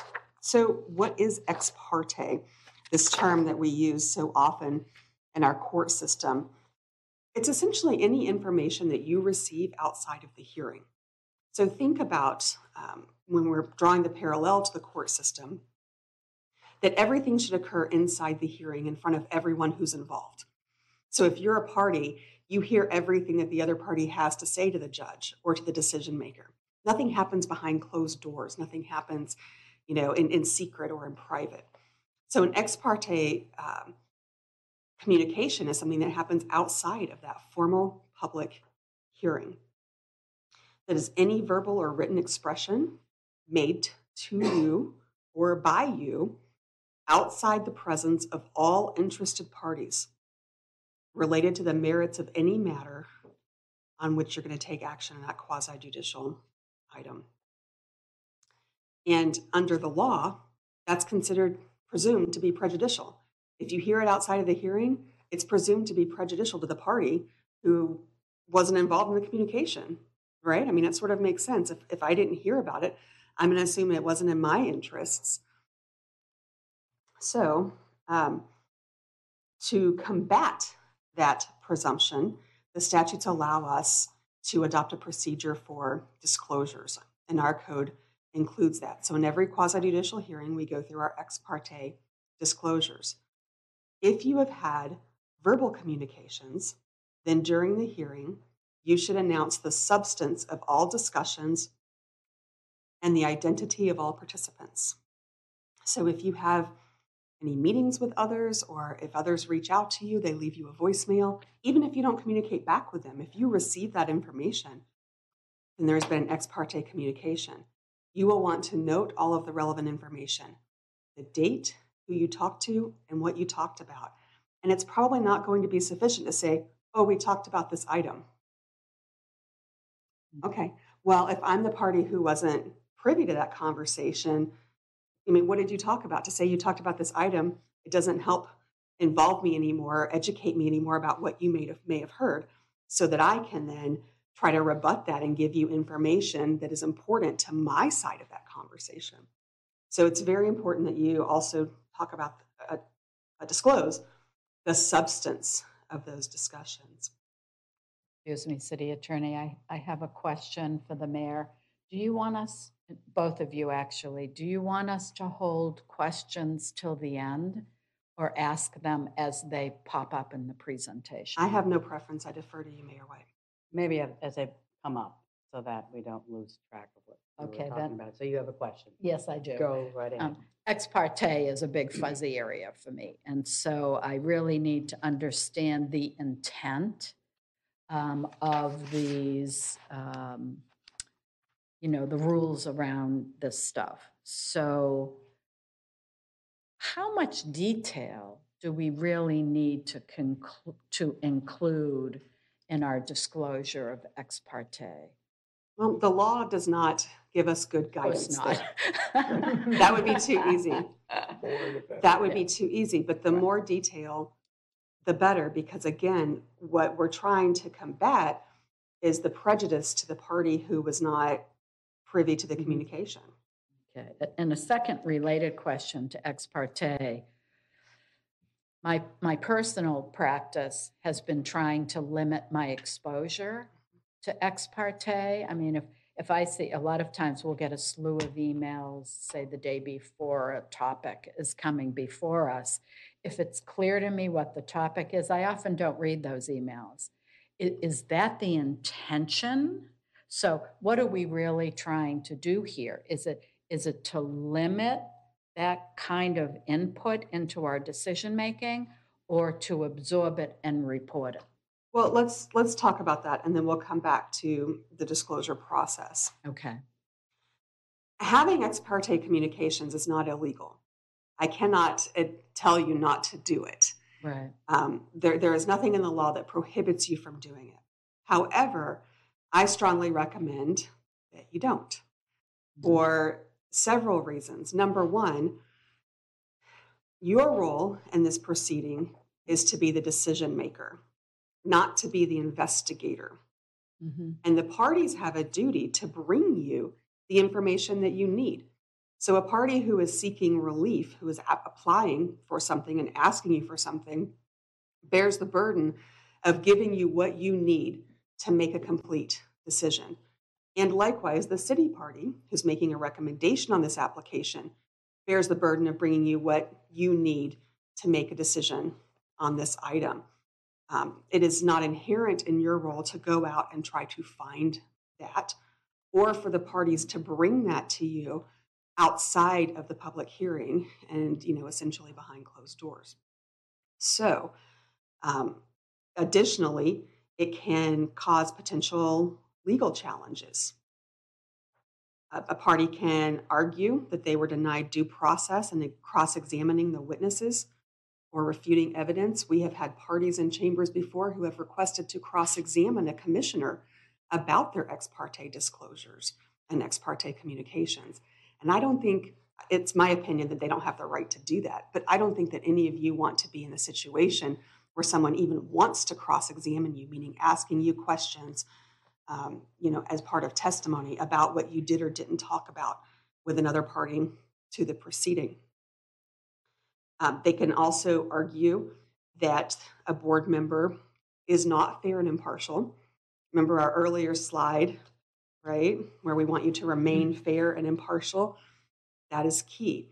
So a party can argue that either you are not fair and impartial, and maybe that's true or not, or that you don't have the appearance of being fair and impartial because you received all this information outside of the official hearing where everyone had gathered together for the exchange of information. So if you can avoid ex parte communications, then we even avoid having to deal with these arguments, even if the arguments would be unsuccessful. Because as you all know, anyone can sue. As long as they can make an argument, they can file an appeal and sue in the court system. And ultimately down the road, the court may not find the argument to be persuasive and we may win on that argument, but we then have to deal with it and incur the time and money that it takes to process it. Finally, I would say another reason that I would encourage you to try not to engage in ex parte is that the applicants and the residents have their best opportunity to reach the board in this room during the public hearing. So certainly, I know that it puts an elected official in a difficult situation when they have a constituent come forward and say, hey, I want to talk to you about something that is really important to me, and that topic happens to be a quasi-judicial item. But I would encourage you to encourage them to come before the board in the hearing and to give public comment. Or if they really feel inclined, they can email the entire board their position. And that way they have access to everyone on the board. You all can hear it, all 5 of you.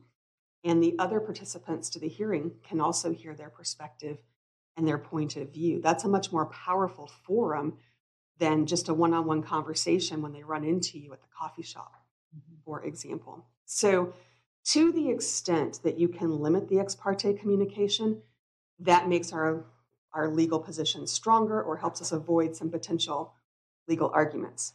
Now, realistically, even if you're not seeking out ex parte communication, I know that it comes to you, like the emails that you mentioned, Commissioner Langdon.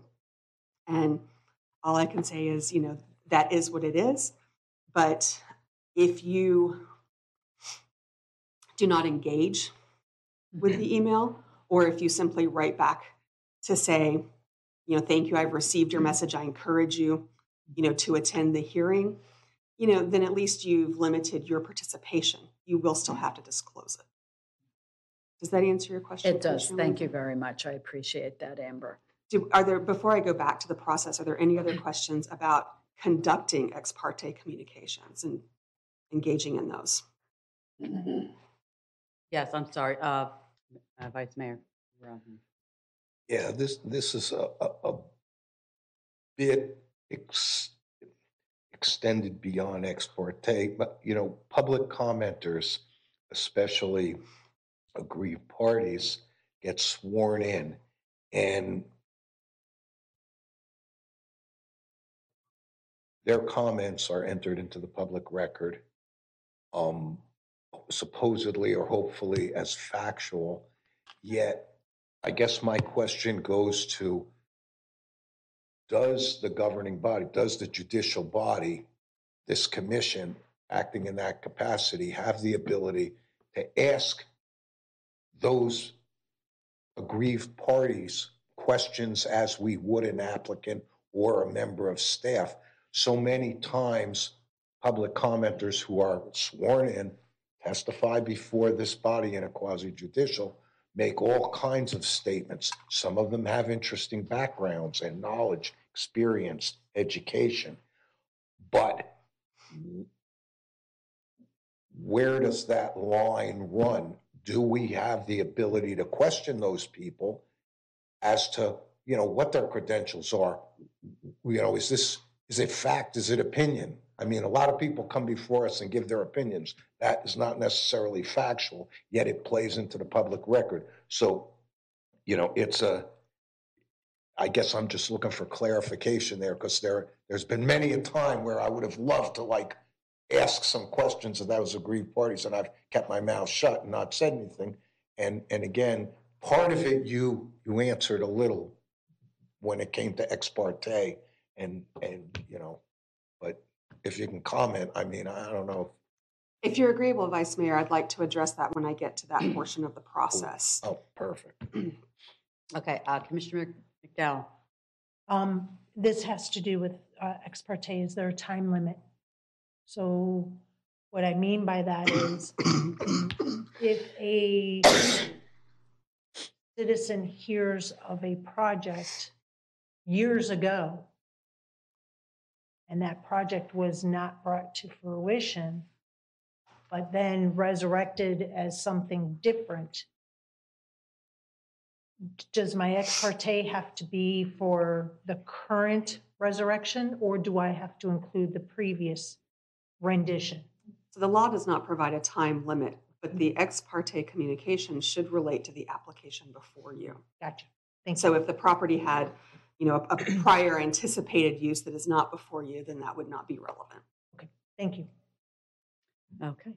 Okay, so once there has been ex parte communication, what do you do?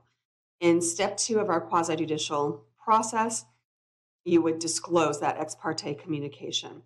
Again, if it's verbal, you'll want to announce the substance of all discussions and the identity of the participants. If it's written, you forward that in advance to the city clerk, and she puts it into our record. Even if you didn't read it, but you received it and you can see what it's about, please go ahead and send that to her. More disclosure is always better than less disclosure. I don't want to say anything absolute, because lawyers don't like to do that, but I cannot think of a situation in which too much disclosure would hurt us, whereas I can think of several in which too little disclosure might become a problem. If you have done any kind of investigation or any kind of site visit, then please announce that during the hearing. Again, it is up to the parties to bring you this information. You should not have the need to go out personally to review a site. If there's something on site that is so key to your review, there should be photographs or drone footage or something brought forward to you by the parties to educate you and expose you to that during the quasi-judicial hearing.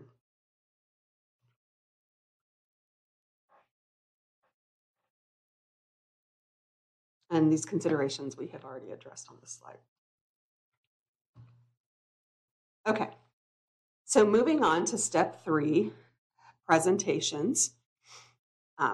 In our code, the applicant goes first, followed by city staff, and then followed by aggrieved or adversely affected persons, which we will talk about momentarily. But it is important to note, and this goes in part, Vice Mayor, to your question, that an aggrieved party does have full party status. That is not the same thing as a public commenter. An aggrieved party has qualified for and has the same rights before you that the applicant party has and that the city party has. So they are fully participating in every step of this process with, the rights to have their presentations, their rebuttals, their closing arguments, and with the time limits assigned there too, as opposed to a public commenter who only can speak during public comment for the 3 minutes. So it's a heightened status that we'll talk about more momentarily. But under presentations, each party has 20 minutes to provide their presentation. These time limits are key. They are established by the code and they are not flexible. Now, on occasion, there has come before you situations in which you have maybe combined two related items into one hearing, or you find that the item is more complicated and you want to expand the time. That is something that the board can do. You can give more time, not less time, more time, but I would recommend that only doing so when every party articulates on the record that they agree to it and you have a majority vote by board. Otherwise, you need to stick strictly to our local law, our codified time limits. All right, we have some questions, I think, on that. Vice Mayor? Party subject to cross-examination. Yes. Is that it? That's it. Okay. Okay. Commissioner Langdon has a question too, I think, on that. Yeah, do we qualify an aggrieved party? It's been my impression that part of the definition of an aggrieved party is someone who is in close proximity to the activity. It came up, probably not going to say that. It's been my impression that sometimes people who are materially impacted by a situation do not conform to the definition of an aggrieved party because they don't abut. So let's go ahead and talk about, we'll skip ahead and then come back to where I was to talk about aggrieved parties. The short answer, Commissioner Langdon, your question is, no, we do not qualify aggrieved parties, but under our procedure, we can disqualify them if another party makes an objection. Those are our current procedures. Those are local and we can change them, but let me walk through and explain to you what the code currently provides. An aggrieved or adversely affected person is defined as a person that may suffer a negative effect that is greater than the community at large. So it's not just anybody who might suffer an adverse effect. It has to kind of be a specialized, enhanced adverse effect. The definition does not include proximity. So it doesn't necessarily have to be someone who is, their property is adjacent. However, quite commonly, that is who is going to have a greater effect than the community at large, right? Like the whole area might be impacted, but the people who own property right next to or across the street or behind the property in question are probably going to be impacted more by the noise or the traffic or the stormwater runoff or whatever the concern is. So I would say that those are more commonly qualified as aggrieved parties, but that's not a requirement. They just have to have a negative effect that's greater than what the general community is going to potentially suffer. If someone wants to qualify as an aggrieved party, they have to file a written notice with the city clerk by 5 p.m., 8 calendar days before the hearing. And they only have to file one notice for all the hearings. Most of these go through the Planning and Zoning Advisory Board and then come before you once, sometimes twice. So one notice covers everything. But they have to get that notice in. Now, once they file that notice, if they've completely filled it out and they've filed it on time, then they have qualified as an aggrieved party, right? Because our city clerk can't determine who is or isn't an aggrieved party. She can only determine, have they completed the requirements? Have they provided the information we asked for, and have they done it timely? So once they do that, they're in, and they are set as an aggrieved party with these heightened rights akin to the applicant party and the city party. Did you have something for that? Yeah, so Tega, who has the right to challenge? Y'all, I'm going to tell you. It's right here on the next slide. We wait until the presentation's over and then do questions. The board can only review that upon the request of a party. So essentially, and I do not recall this happening since this language was adopted a few years ago. But essentially, in the hearing, a party would raise an objection to say, I don't believe, and possibly they could even do it in writing prior to the hearing, but it would have to be addressed in the hearing. A party would raise an objection to say, I don't believe that aggrieved party X and Y meet the definition to qualify as an aggrieved party. I don't believe that they have a heightened, level of injury that's greater than the general community. When that happens, then it comes to the board to make a determination as to whether or not this party should be an aggrieved party. However, that is not an evidentiary hearing. That is not a question and answer time. You simply review the notice, the written notice that the party has provided, and make a determination based off of that document. If the board finds that the party was compliant, then they may proceed. Not that they were compliant, that they comply with the definition in the code. Then they may proceed as an aggrieved party with the full party rights. If the board finds that they are not in compliance with the code, then they have no party rights, but they can still speak in public comment like anyone else can. And the decision relates only to that board's hearing and not to any other hearing on the application. So for example, if this is raised at PZAB level, whatever PZAB decides doesn't bind the city commission proceedings. But that objection could be heard, again, before you as a board when it comes before the city commission for approval. Any questions about that? I'm good. Okay, so going back to the presentations. The presentation is where each party is going to kind of come before you and essentially give you the detailed gist of their position. And this is where the board begins receiving evidence. Evidence may come in the form of testimony, which in our quasi-judicial hearings is pretty much anything anybody says, because remember, everyone who's talking has been sworn. It can also come in the form of documentary evidence that a party has put into the backup, or evidence that a party distributes into the record at the hearing as well. You all must allow all evidence that's relevant. That means evidence that's related to the subject matter of the application and that shows the potential compliance or non-compliance of that application with the city's existing regulations.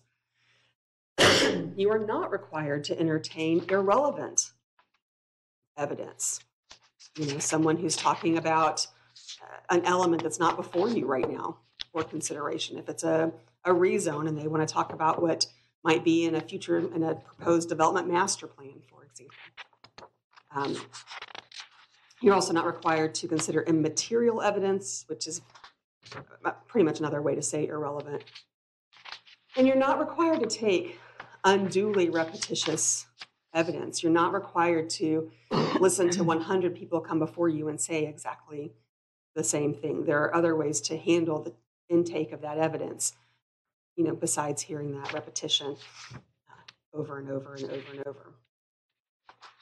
It's very important that you all know, you've heard before, and you'll hear more today, that your decision must be supported by competent, substantial evidence. Your decision can't just be your opinion. There has to be something in the record that an appellate court could find that is competent, substantial evidence. So when you're looking at the evidence, you must weigh the credibility of the evidence. And this goes in part to your question, Vice Mayor. And that is that just because someone says something doesn't make it accurate. It doesn't make it fact versus opinion. And it doesn't mean that that person has the credentials or the background to support what they are saying or to, provide expertise in that area. You can look at whether or not the evidence is disputed.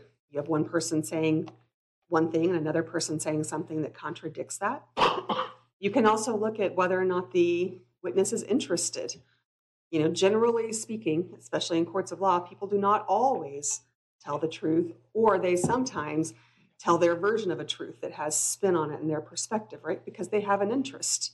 That is sometimes some element of human nature, some element of duplicity, depending on how far you go down the spectrum.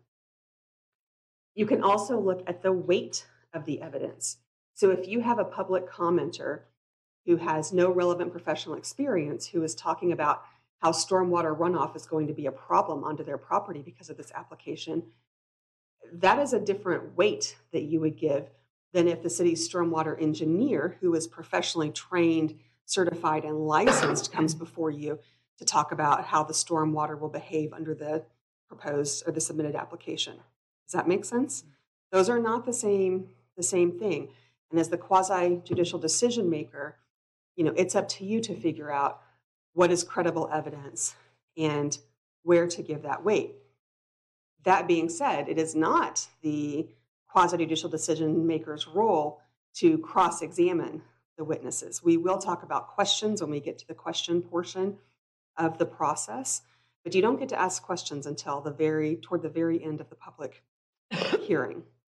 It is the party's job to test that evidence to some extent, as well.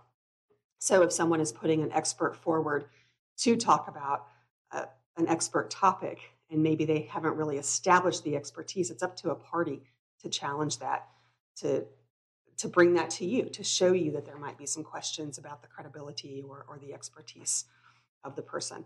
Some of it is also common sense, right? I mean, and by the way, public commenters can have their own expertise as well. If you have a public commenter who is, a realtor, and they talk about their background and then they talk about property values, perhaps they do have the expertise to provide that to you. It's not just about a public commenter versus a city staff professional, but those are examples of where you may want to weigh that evidence differently, depending on who is providing it and what their credentials are.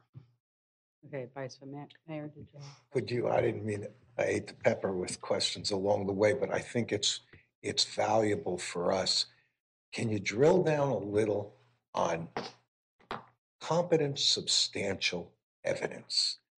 And because so many times things will come before us that if you look at the totality of the information, as we try to make decisions on certain things, very often in a quasi-judicial, we will be faced with making decisions on something that really goes to comprehensive plan, ULDC related issues.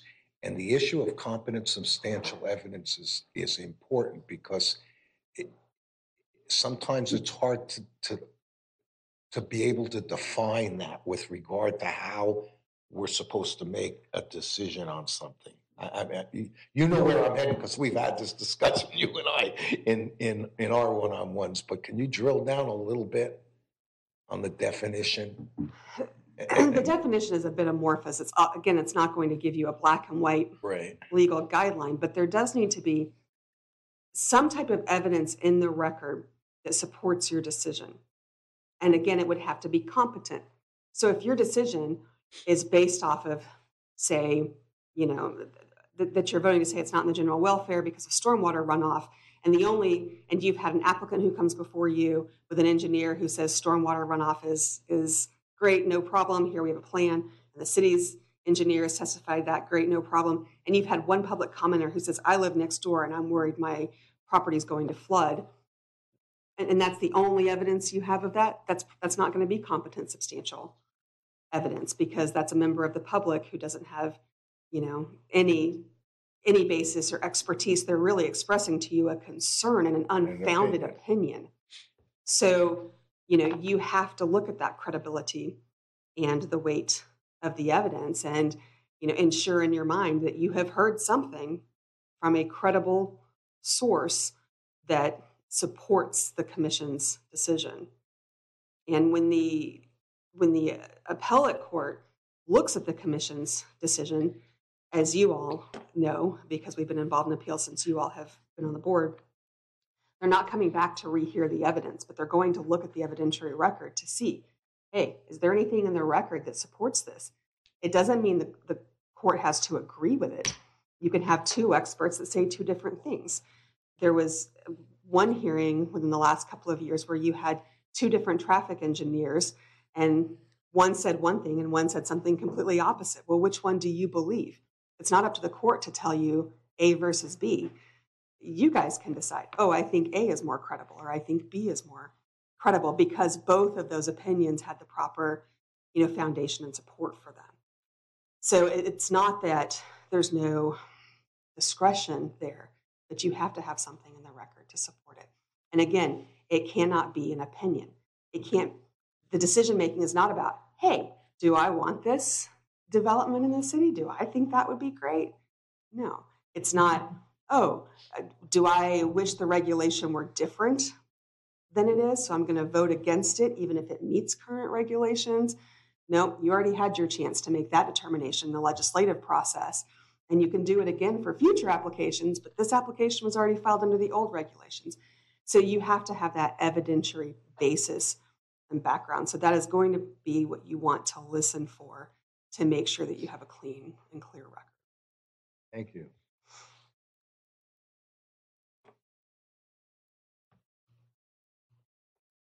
Okay, so that summarizes the presentation step. The next step in the process is rebuttals. Each party is allowed in a specific order to have a 5-minute rebuttal. And this is where they can bring forward rebuttal testimony and evidence. So they can come to you and talk to you and provide their response to something they heard in the other party's presentations. They can also cross-examine. Vice Mayor, you were asking about cross-examination. This is the place in the process where cross-examination could occur. We haven't seen a lot of that, but it is an option, and under the law, we do need to provide the ability to cross-examine to the parties. So a party could call up a witness who has already testified and cross-examine that witness. They may also, in the rebuttal, impeach testimony or evidence that they have heard. Impeachment is when you go to the credibility. So in other words, we've been talking about an example related to stormwater. They can come up and argue, hey, you heard all of these concerns, but all of these concerns were, without basis because of X, Y, and Z, or here is why they are not concerns and how we've addressed them. So rebuttal is a type of response to what they've heard in the 20-minute presentations, and they are each allowed 5 minutes per party. Then step 5 is when you get to public comment. Again, your public commenters are speaking to you under oath. That is a very important distinction legally, and we make that distinction here in the room. You all know that. We have our public commenters stand up and say, I have been sworn, to get that, that information into our audio record of proceedings. But realistically, the public commenters are just coming to talk to you, and likely they're not considering this any different than any other public comment. So, just know that their perspective may not include the level of formality that we are applying and that we must apply according to our procedure. The time limits for public comment are 3 minutes. That may be extended by your vote, but it has to be extended for everyone. You cannot decide in the middle of public comment to give someone extra time, an extra 30 seconds because they're not finished, or because what they're saying is of particular interest to you, or because you find them particularly credible on the subject matter. If you do that, then we're going to have to go back and give 30 seconds to everyone else who already spoke and the other ones that are yet to come. So this is, one reason why we're so careful about those time limits, and the city clerk keeps the clock and our mayor enforces the clock on public comment. We want to make sure that everyone has an equal playing field here. Vice Mayor, you had asked whether the board may ask questions of public commenters, and there is no opportunity for questions during the public comment period. It's just simply a time where the public commenters come and give you the information they would like to give you. Now, it's very important to note that only public comment that is taken during the quasi-judicial hearing is considered in your quasi-judicial record. Occasionally, we have we always have public comment at the top of the meeting, but occasionally you'll hear a public comment at the top of the meeting that relates to your quasi-judicial item. right? Someone will come, they want to say what they have to say, and then get out of here and not hang around. That is not sworn, and that is not part of your quasi-judicial public hearing. You cannot consider that public comment. The city clerk on our agendas, I don't know how often you've read it, but at the top of the agenda, there's a lot of fine print before you get to the items, and you'll see there are references where the city clerk has included language to remind people of that. And occasionally, when I hear that we've had some or substantial public comment at the top, then I will also kind of illuminate my light to say, as a note, during the ex parte, as a note, you guys also heard some public comment at the top of the meeting. That does not apply.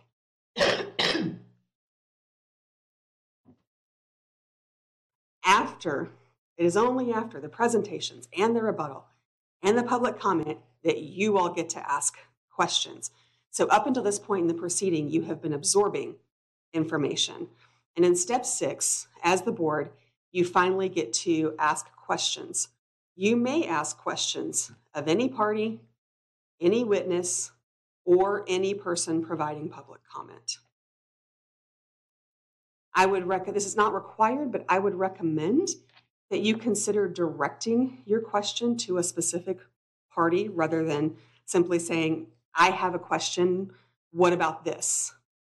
If you just say, what about this, then you may have every party in the room try to come up and give you a response. And those responses are untimed, and it can really prolong your meeting, and it may not provide you any additional value. So to the extent that you can, think about what party you might want to answer a question. Not which witness for that party, because it's up to the party to decide who to bring forward to answer the question. So it might be, I have a question for the city rather than I have a question for the fire chief. Because the city's, the development services presenter might answer your question in lieu of the fire chief or, whatever. So consider being targeted with your questions. This will kind of help you preserve the duration and the efficacy of your hearing, because it's during questions that your hearings become prolonged. Up until now, we have been on time limits, right? Everything is very structured, and questions go as long as questions go. So if it's a free-for-all, you may be here a long time, and you might start getting repetition that's not helpful to you. Vice Mayor, do you have any other questions about the board's questions? No, thank you. Okay. Following the question period is the final step of the public hearing, which is closing arguments. Each party has 5 minutes to provide a closing argument to the board. And usually this is where they sort of tie things up with a bow and address the, any little questions or topics that are still remaining in their minds following from the procedure.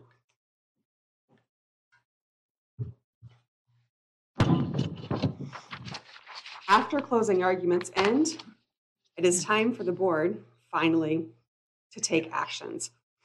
After your questions, the public hearing will be closed, and no additional evidence or questions should occur unless you all vote to reopen the public hearing. And there are certain times where that makes sense, but those times should be limited and narrow, because once you reopen the public hearing, we have to make sure everyone has an equal opportunity to be heard. So I would encourage you to try to make sure that you get everything addressed that you need to get addressed during the public hearing. Once we move to board action, the mayor would entertain motions of the board.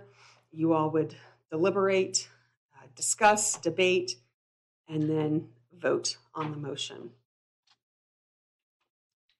Considerations for your board action include which code provisions apply. Our city regulations, again, these applications come before you, and the bulk of what you are considering relates to how our regulations apply to these applications. Consider what the facts and the evidence are that have been presented before you, the credible evidence, the competent and substantial evidence. Consider whether the application complies with the code and with the comp plan. Your motion should include a finding of facts or a lack of facts. It should include an approval or denial of an application. We give you standard motions for every quasi-judicial action that you take. The city attorney's office has drafted these motions with the input of at least 2 attorneys, looking at the code regulations and the statutory regulations, so they have been very carefully crafted. And this is why when we're in the meetings, I really encourage you to follow those motions. They are often cumbersome, which I understand, and that is in part because our code is cumbersome, but they do dot the I's and cross the T's with respect to what is required by the code. With respect to findings of facts, when you have ordinances and resolutions before you, those also include findings of facts. You will see that there is a section called findings. It's typically section 1. It typically incorporates all of the recitals, those whereas clauses from the document, and then it also may have some additional findings as well. Those are all considered part of your action, so we don't restate those in the motion. So if you ever wonder, hey, I'm adopting an ordinance that relates to a land use application, why does the motion not say that it complies with the comp plan? That's already a finding of fact in the ordinance. That's already set forth for you, so you don't have to say it again in the motion language. So your action encompasses everything that's in those documents, the resolutions and ordinances as well. And those, again, have gone through legal review. Although the city attorney's office does not represent the staff party in the hearing, we do review all resolutions and ordinances pursuant to the city charter before they come to you. Before we talk about appeals, are there any other questions that relate at all to the proceedings? On that one, I'm sorry. Get a question on Yeah, that? I have a question on that, if I can retain it. What were we just talking about? The motions? Motions. Oh, so you had mentioned that things that are already in the ordinance, we don't have to include in our motion. My question is sometimes in a staff report, there's a very long list of requirements on the part of the developer. Those typically are not in the ordinance.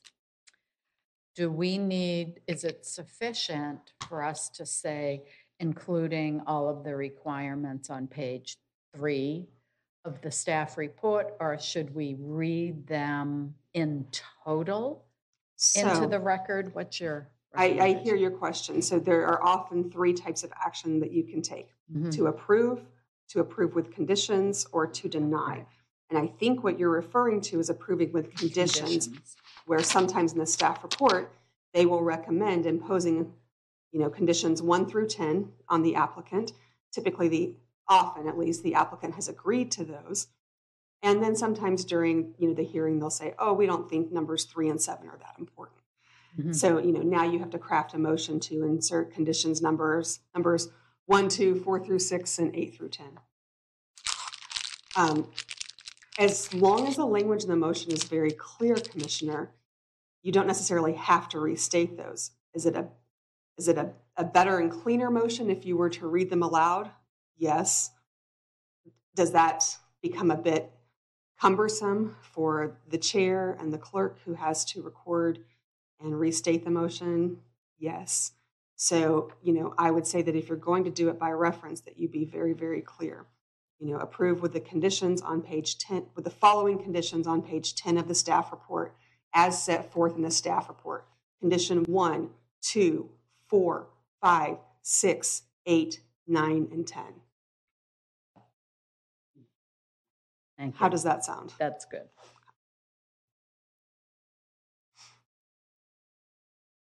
Any other questions about the proceedings before we move to appeal?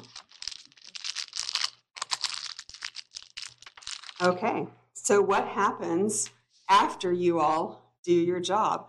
That is not always the end of the matter. If an application is denied, the board's counsel drafts an order and serves it on all parties. So typically I draft that order. The order is very straightforward. It addresses it identifies the application, it identifies the date of the hearing, it identifies the language of your motion, and then it apprises the parties of their appellate rights pursuant to our code. So there's no discretion that I add to that. It's simply a mechanism of communication. I serve that on the parties, and that would include the aggrieved parties, because here again they have those same rights, and those parties have 30 days to file an appeal in the court system. There are 3 general bases to appeal a quasi-judicial decision. One is an argument that a party, any of the parties, typically the applicant, but any party, was deprived of due process. We talked about due process, right? Due process is this procedure that we put forward in our code. Did we follow it properly or not? The second is a lack of a fair and impartial decision maker. This is why it's so important that everyone on the panel actually be fair and impartial, and then also to the extent you can control it, that you appear fair and impartial, because even if you feel fair and impartial, but something has occurred where someone could argue that you weren't, they could make an appeal and then we could see whether or not their argument has merit. And the third is a lack of competent and substantial evidence to support the decision. So what is the role of the board's legal counsel? Every one of our boards sitting in a quasi-judicial capacity has legal counsel from the city attorney's office present. We are there to advise the board, not to provide testimony. You will not hear us chime in and weigh in on the application. And we are not there to advise city staff. We are there to advise the quasi-judicial decision makers during the quasi-judicial hearing. That can include answering or addressing procedural questions and issues, handling general legal questions that don't involve actually applying the regulations to this application. When city staff does need legal counsel specifically to help them, the city attorney's office practice is to retain conflict counsel to represent staff. Again, we review all official documents of the board, including your ordinances and resolutions, and we do draft those suggested quasi-judicial motions. Most importantly, you have noted and will continue to note that your legal counsel may interrupt your proceedings at times, right? We buzz in for the mayor to see us, and sometimes because things are moving so quickly, there's not time to be recognized, and we just interject, Mayor, I'd like to say something. And I want to make sure that you all know that we don't do that as a lack of decorum or because we underestimate the importance of being recognized by the chair, but we do that to preserve your record. So the record that goes up to the appellate court is the audio recording of these proceedings. So if there's anything that we hear that might interfere with that audio recording, whether it's crosstalk, whether it's a failure for someone to state they've been sworn, or to state their name, or then we're going to interject. If someone is out of order on the procedure, then we are also going to interject because we want to help you maintain due process for your parties. So at times I know that can seem maybe a bit overbearing, but the intent is always to protect the city, to protect the record, and to protect the process and the rights of the parties so that when you do complete your decision-making, it is final, and hopefully not only is there no basis for a successful appeal, but hopefully no basis for an appeal at all. That concludes the prepared presentation. I'll be happy to answer any additional questions that you may have. Okay, here we go.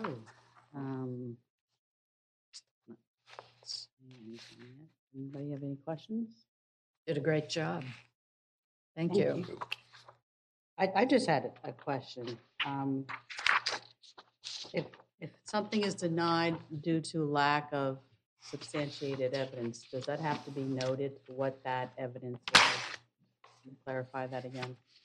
Yes, so you do want to identify the basis for the denial, and you will see for every different type of application that comes before you, there's a different proposed motion, Right. and approval and denial motions, in your backup material, or not your backup materials, but in your script for the meeting. And so you will see on that denial that quite often there's a checklist to say it does not Options. meet, Right. and then you have to choose the items it does Right. not meet. Okay, I just wanted to clarify that has to be done. Any questions from the board here? Not seeing anything on the screen. All right, thank you all for your time. All right, thank you. All right, do we have any public comment on that? All right, so that is it. So it is 11:44. Gee, good job. And I adjourn this meeting.